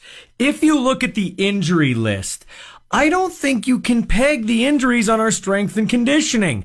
A foot, a guy in a walking boot, Hawkins tears his quad when a guy falls on him awkwardly, the Trevor Harris injury, Council with a finger, Godber with a hand. That's not strength and conditioning. You can't hang that on Spencer. Absolutely not at the moment. A lot of the injuries this year, I agree with you, were just unlucky sort of situations on the field and unlucky injuries. But it's not this year. I'm not talking this year. I'm talking 3 years in a row where this team has been by far first for 2 of the years and a close second to Toronto last year. So it's not so much this year. It's been what's going on in the last 3 years where they're playing football because they didn't play in 2020. That's the concern, but they've had a lot of bad luck. That's for darn sure. Yeah, it's awful hard to critique a team when you have so many injuries. I know everybody gets injuries, but I can't jump on the O-line, and I'd like to see my D-line at full health. I mean, you said it best in the postgame show. This team hasn't played with the same receiving core or offensive line 2 weeks in a row. No. And the guy who really feels sorry for is Jeremy O'Day, who put the team together over the winter and the organization itself, because as you said, we don't know what they look like healthy. We don't have a clue. No, we don't. Really. No. Okay, Don, second 0. What do you got for another 0? Well, I had to go with the Edmonton Elks, not Chris Jones, because I've been doing him so much. I'm not going to do him for a while. For tying the 1953 St. Louis Browns for the most consecutive home games with a loss by a North American major sports team. How do you do it when you've got CFL salary cap parity going on, which should pretty much eliminate anything like that happening. It's interesting. I had to look up who the heck are the St. Louis Browns. Well, in 1953, they played in the American League, and following that season, they moved to Baltimore in 54 and became the Baltimore Orioles. Mm-hmm. Their home streak lasted from June 3rd to July 7th, 1953. They had a long home stretch in Major League Baseball. But, yeah, 0 goes to the Elks for tying that record. And, you know, I believe they're going into Winnipeg this week. Yeah, they're going to break the record likely. Yeah, for sure. Think. Yeah, and with the Browns thing, they're playing consecutive games in a row. It seems even a little worse when this is a week-to-week sport, right? Yeah. Yeah, it's unbelievable, and it's not good for the CFL. I think people they're actually starting to try to cheer for the Elks and Chris Jones because it's not good for the league. I mean, nobody, who gets to this extent, is happy to watch something like this, really. No, but I mean, Edmonton used to beat up on Saskatchewan all the time. You know more so than me, so I can't really be that sad about it. But it is bad. It is bad for the league. Okay, Don Hewitt, now a hero. Give us a hero. Well, the top hero is Trevor Harris, without question. I mean, what a mammoth, huge positive influence that man has had on the team and Rider Nation in such a short period of time. And the silence in the stadium when he went down told that tale so well. I remember when Darian Grant went down once, it was pretty quiet. When I couldn't even hear a pin drop, it was when Lancaster went down. I don't know if it was 1970 or somewhere around there. And you couldn't have heard somebody cough when Lancaster went down. And that's the silence that was heard when Trevor Harris went down. And, you know, the fans love him. He's just integrated so well. And it was so sad. And, you know, the last time I saw tears in people's eyes in the stands was when the Rough Riders won the Grey Cup in 2013.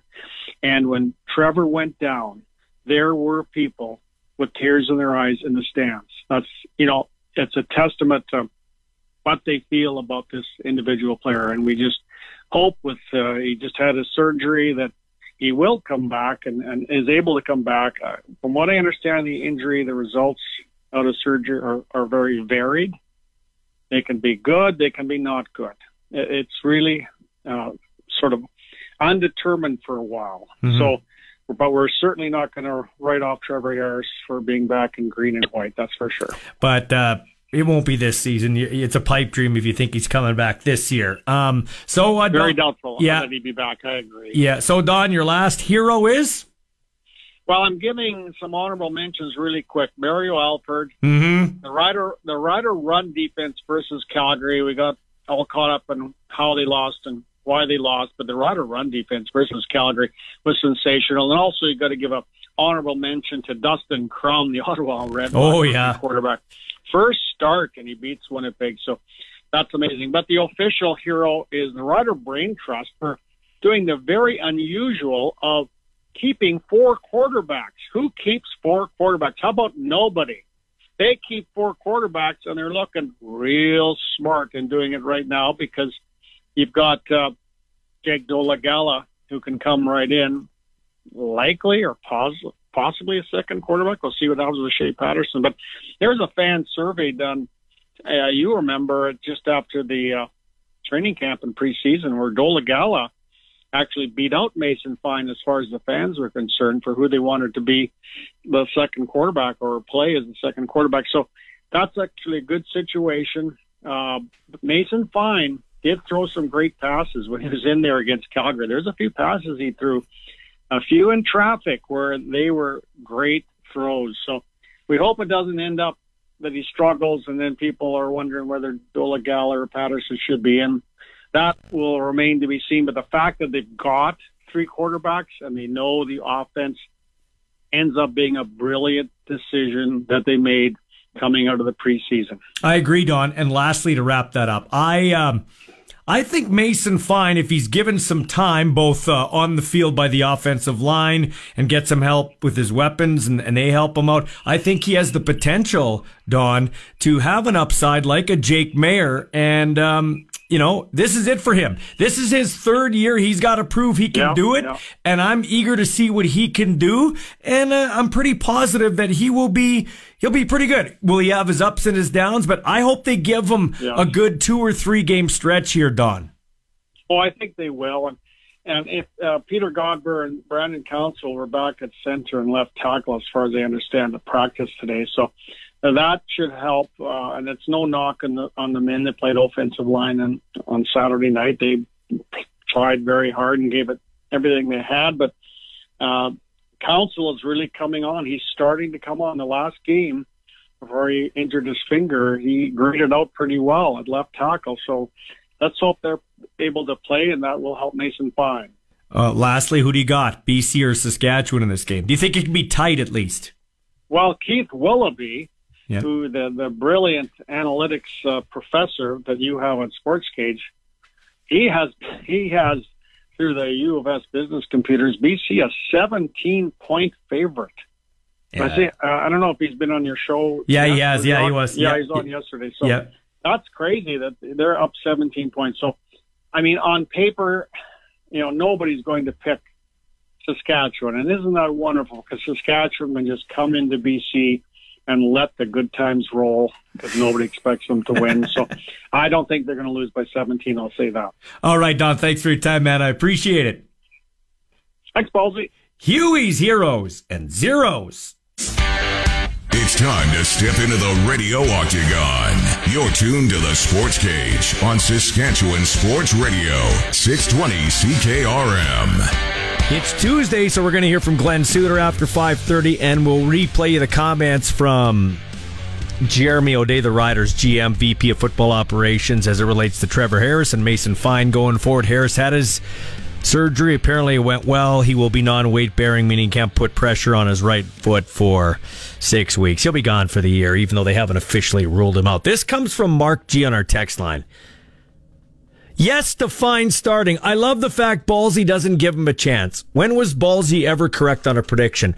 Mark, I don't know if you're into Grandpa's cough syrup or maybe you're smoking the good stuff, but you better tune in your radio or fix your phone because something's not working with your CKRM app, because I've been saying all along, I think Mason Fine, I'm pumped. I want to see him get 3 or 4 games. I don't know who you're listening to, but you're not listening to me, Mark, okay?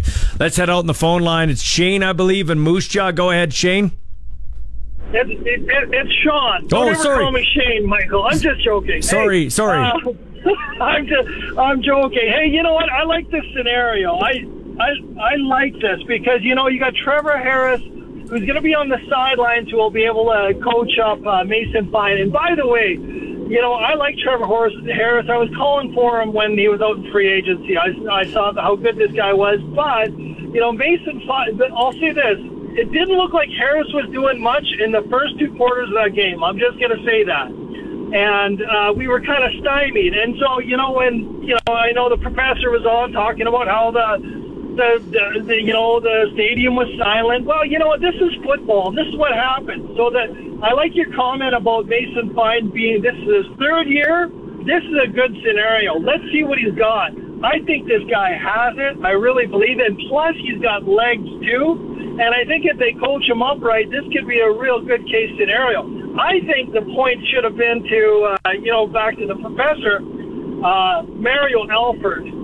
Now we're talking. We're talking 2 TDs returns in a game. Like, come on. Without those 2 TDs, we were nowhere. We were nowhere in the conversation. Yeah, but Sean, let me stop you. I'm not cutting you down, but and I got the name right this time. Sean, people say this all the time. I've heard a lot of people say this. Oh, but if you didn't get the lucky Hail Mary and you didn't get the 2 punt return touchdowns, and if Connor McDavid and Leon Draisaitl aren't on your team, well, the Oilers aren't any good. Well, guess what? They are on the Oilers, so my team is good. And the other thing is we have the best punt returner in the entire league, bar none. Better than Chandler Worthy, better than Grant in Winnipeg, and that is the hardest. Outside of a block punt or a block field goal, scoop and score, that is right there for the hardest play to score on, and the Riders did it twice. So it's not lucky, it's good. They count. We were in the game, and I look at it the other way. We almost won with having an offense that wasn't doing much. Well, no, I think we're talking the same the same two sides of the coin. I absolutely think this. Mario Alford's returns were giant. Yeah. They were giant. They were the difference in that game. We would not have been in that game without Mario Alford. Yeah. I believe it is the hardest position to play. I played football, returned it, and I got smoked a couple times. That is a hard position, and that guy is a stud. And so I guess what I'm saying is that, I love Trevor. I think I think that's a great case. I think it's a great scenario. He'll be able to coach on the sidelines, help Mason read defenses, whatever he's going to do. And I think this is good. I think the whole idea about, quarterbacks going down, that's part of the game. It sucks. Unfortunately, it's part of the game. Yeah, for sure. Hey, Sean, thanks, man. Travel safely wherever you're going. Thanks for listening to the show. Sorry for screwing up your name. Let's go to let's keep going on the Western Pizza Hotline. Say hi to Leonard. Go ahead, Leonard. Good afternoon, Michael. Good afternoon, Leonard. Hey, you had a guest on the show yesterday. Yeah. And according to his computer had us, the spread, he had us losing to BC by 18 points, and we're not making the playoff. Yeah, that was his computer, yeah. But Michael, any team can be beat in the CFL, and it's we can use this. There's a perception that we are the underdog, and we can use this perception to our advantage. And I think we can go out there, Michael, and all the guys that are playing, the guys that are suited up. All they have to do is execute, keep it simple, just keep it simple, stay in their own lane, and play to the best of their abilities. The defensive coordinator and Dickerson got to keep just common sense coaching. Common sense coaching. Don't overthink it. Keep it simple. We go in there really relaxed. We're the underdog. They're playing at home. And we can come up with a win and beat BC. Just the way BC went to Winnipeg in a short week, beat Winnipeg. Red Blacks beat Winnipeg. And Montreal must beat Toronto. Oh, I agree with you. I agree with you, yeah. Leonard. You're preaching from the pulpit, and I am crossing myself saying, oh, man. Before I let you go, though, I got to ask you this. Where are you from? What's your heritage? Are you Jamaican or what? Yeah, from the island, from the Caribbean, Jamaican, yeah. Awesome. How long have you lived here for? Since 1980. 1980. So have you liked the Riders right since 1980? Yeah, I was in the Canadian Armed Forces, Princess Patricia Canadian Light Infantryman, yeah. Nice, man. Well, we appreciate you listening. Always enjoy your calls and texts. Have yourself a great day, okay, Leonard? Thank you very much. Take care. It's awesome, man. I love it. I love different people, especially when they're not from here, come here and they become Rough Rider fans. Rider Nation. I know they did a survey, and I don't know if this is exactly like... it was a few years ago, okay, so it may have changed, but it went... In Canada, it went the Leafs for brand recognition among sports teams. We had the Leafs and the Habs. I can't remember if the Habs were one, probably Leafs too. It was 1A and 1B. Habs won, yeah. Okay, whatever, because you're a Habs fan. But anyways, it was Habs and Leafs, 1A, 1B up there. Then it was the Blue Jays. And then I think it was the Saskatchewan Roughriders that came in fourth. Yeah, I remember seeing that exact same one. And I think I don't know how long it may have changed. Maybe the Raptors, since they won their championship, and new Canadians that have moved here and love their basketball. No one cares about the Raptors anymore. I don't think anyone watches are my those Padres games. Beating your Blue Jays? Yeah, they are. Are they? Juan Soto hit a 2-run home run. So. I love it. This is the game the Padres will win because of Joe Musgrove's on the hill against Alek Manoah, but the Padres have a stinky bullpen, so that'll be Anyway, up to his old tricks, huh? We will we'll shelve that one there, the Logan Ferland one. We'll get to that at the end of the show. Up next, Glenn Suter, press coverage here on the SportsCage on 620 CKRM. And your sports ticker at 5:31 is brought to you by Busy Bee Overhead. Busy Bee will repair or replace your residential or commercial garage door, so you don't get stuck in or out. Catch the buzz. Busy Bee Doors, the garage door specialists. And Toronto Blue Jays, they're back on the diamond this evening, taking on the San Diego Padres, and it's the bottom of the first right now. And Alek Manoah, he's Back to his old tricks, unfortunately, for Blue Jay fans. Juan Soto with a 2-run shot in the top of the first. San Diego with a 2-0 lead. Bo Bichette right now at the plate for the Toronto Blue Jays. And look at that, Bo Bichette is now on first base. So the Jays have 2 runners on with nobody out in the bottom of the first. Let's round the bases. Time for today's Sports Cage Regina Red Sox report on the voice of Saskatchewan, 620 CKRM.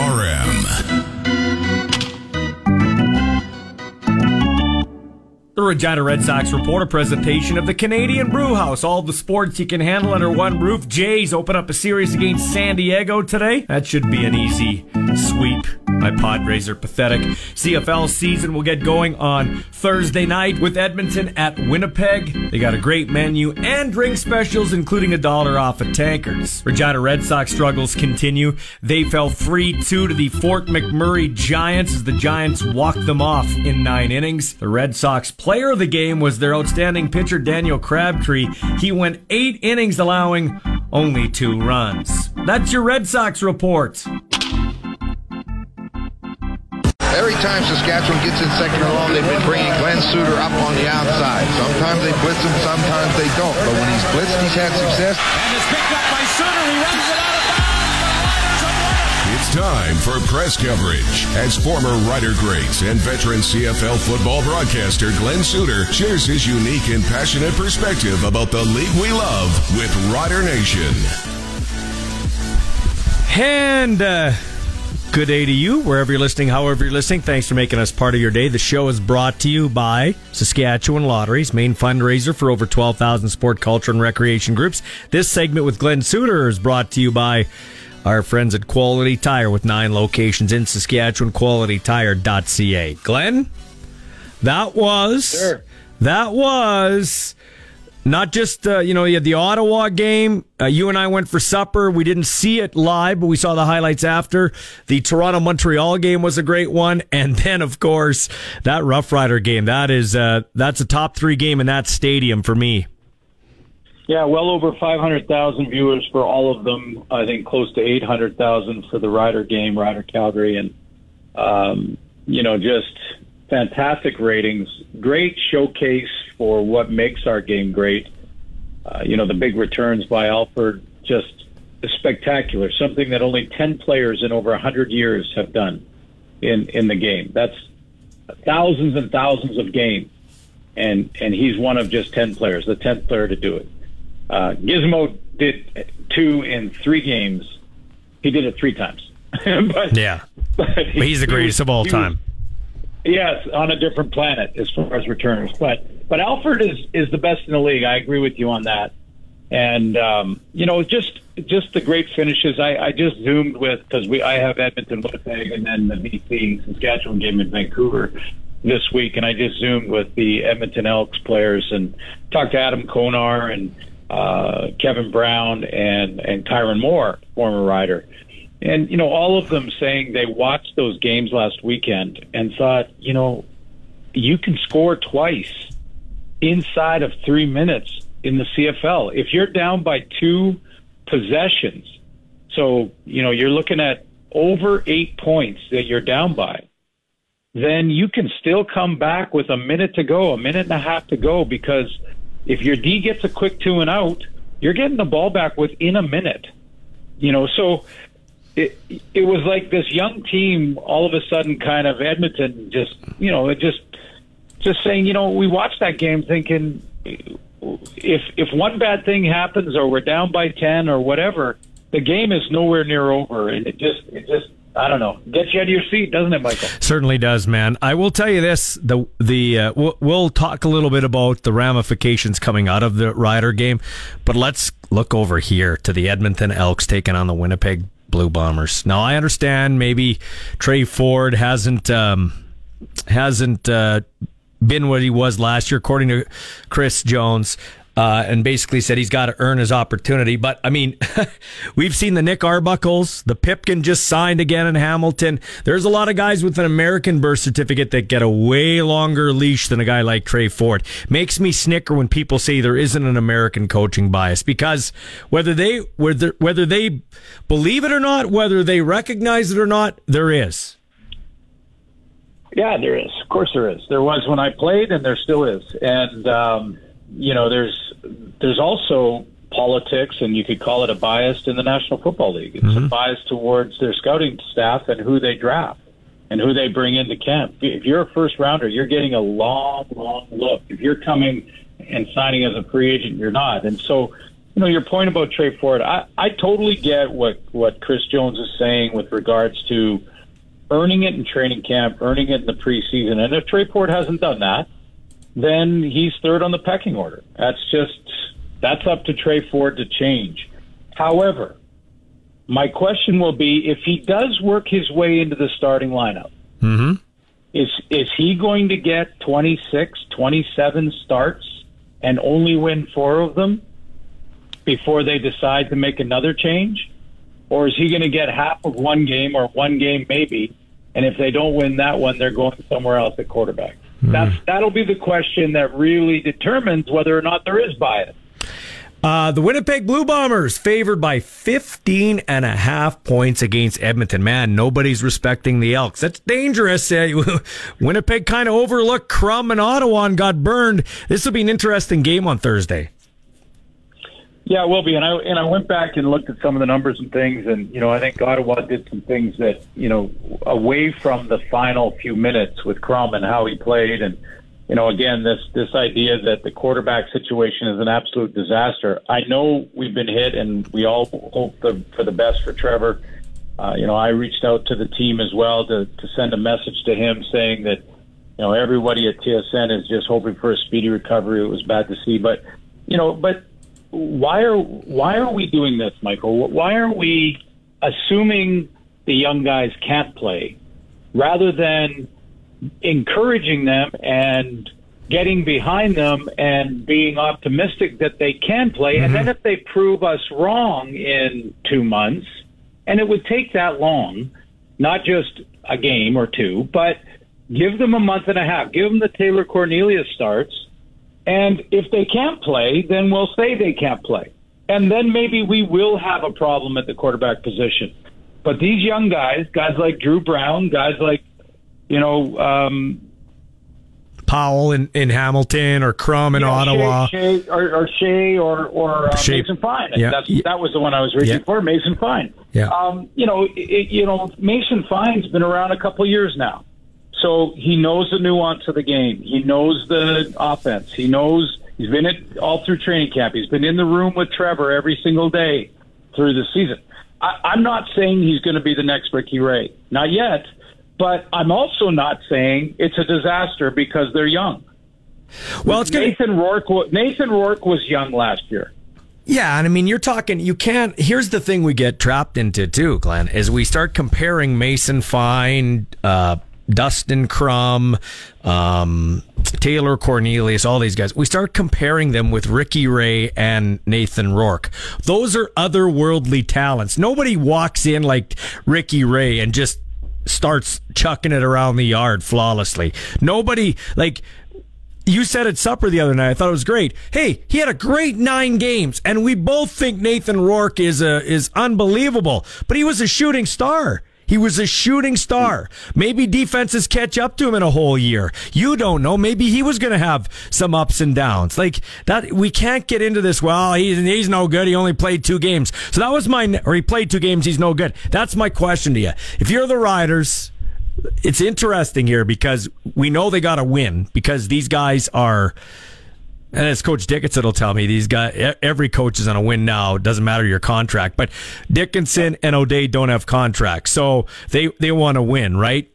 Mason Fine, how long would you give him? 4 games? 3, 4 games? Well, that I don't think you can even put a number on it. Like I don't think you say Mason Fine is the guy now. You empower him, and he's your new leader. And if you have a package for Shea Patterson, yep, and they do. Want to run, which you run some veer, which we saw in the last game. If you want to do that, that's great. And then he can also take some reps if Mason is struggling or not seeing it. Maybe he plays a series or two. There's ways to do that. I mean, I've seen platoon quarterbacks work very well in the past. You know, you can. There's lots of examples of that. So the putting a number on it, I don't think we have to do that. I think what you do is you look at Mason and you go, if they lose 2 in a row with him as the starter, and you know, I don't believe that'll happen, but if they did, then you look at how they lost. You know, did they lose because their defense couldn't stop the run? Did they lose because they gave up 3 explosion plays that were all touchdowns in the fourth quarter? Did they lose because there were 3 fumbles by running backs? You know, you look at all the reasons and the actual facts of it, and then you go, well, Mason played his. He did his part. So why would we pull him, right? So I look at it and I think, it's not a crisis. It's a lot of young guys. It's a developmental moment in CFL at the quarterback position, without question, especially with Trevor going down. But that doesn't mean it's bad. We've seen nothing but exciting games. They're going to be close. There's good defenses. We have guys like Mario Alford that can score twice on punt returns. You won't see that in the NFL in a season. Well, not anymore. Absolutely not, especially with the fair catch and all this other stuff. Yeah, it's a great thing about our league. And the Riders score a touchdown with 42 seconds to go. And in the NFL, she's over. And Calgary gets down to kick a 50-yard field goal to win it in 42 seconds. The only thing I would have loved to have seen different from the Riders' defense there is hold the guy up at the end. Because I don't know that Trey Odoms-Dukes had situational awareness there. I don't think he knew to get down because he was fighting for extra yards when he finally went down. If the Riders could have somehow let him run for a bit or hold them up, maybe the clock would have drained. Yeah, possible. You know, it's a good thing. I mean, I remember many times being in the huddle saying that and saying that's something we should do. Now, I also know that the officials will give it a 2 count. It might be 2 to 4 seconds that if you hold them up, you get those off the clock. But it won't be much more than that because once his forward progress is stopped, they will blow it dead at a certain point, even if he's not down. So, you know, there's that. But, you know, and again, that Hail Mary wasn't a fluke. That Hail Mary was part of the game, and it was great athleticism and concentration by Tevin Jones. A nice throw to give him a chance, and it was a mistake by Moxie. Moxie not knocking it down on third down made a human error in the middle of a real important point, and they were fighting on the Calgary sideline, he and other players, because someone said, hey, all you had to do was knock it down, and he didn't like that. But that's true. So, you know, you have the human element with, you know, a missed tackle or a mental mistake like giving up a single when it's a tie game and a minute and a half left, you know, going back a couple of weeks ago. So, yeah. Human element, great athleticism, a wide open field is what we saw this past weekend, and it was entertaining as it gets. Okay, so let's end on a positive note. The Upper Bowl is ready to go in BC, so attendance won't be an issue. They're smashing watermelons. It'll be a festive atmosphere, and the Week 6 ratings, like you said, continuing on the Week 5 ratings. I saw something from Steve Simmons crushing MLS. Averaged like 560,000 on TSN Week 5. MLS on ABC, a country 10 times the size, only 343,000, and it dwarfed NHL on ESPN and TNT. So, I mean, we got to promote the good here and really focus on that. Well, I've seen tweets and articles and things written online that bring up when our ratings are down by 1 or 2% from one week to another. They'll say ratings at TSN concerned, they're down 2% will be the headline on Twitter. And I'll read the article, and, you know, somewhere there was a game in Montreal that didn't get the great rating or whatever. I haven't seen any that say we're up by 30%, which is what it's been over the last couple of weeks.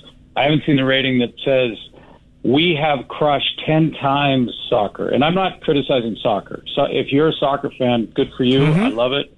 Enjoy it. Have fun with it.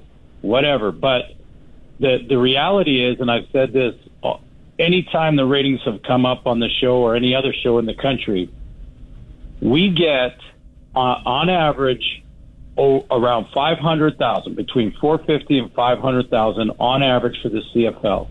The MLS in our country is around 40 to 80,000, 10 times less than CFL ratings. It's not even close. The rating that you mentioned was an American rating with, like you said, 10 times the population, and they didn't beat us.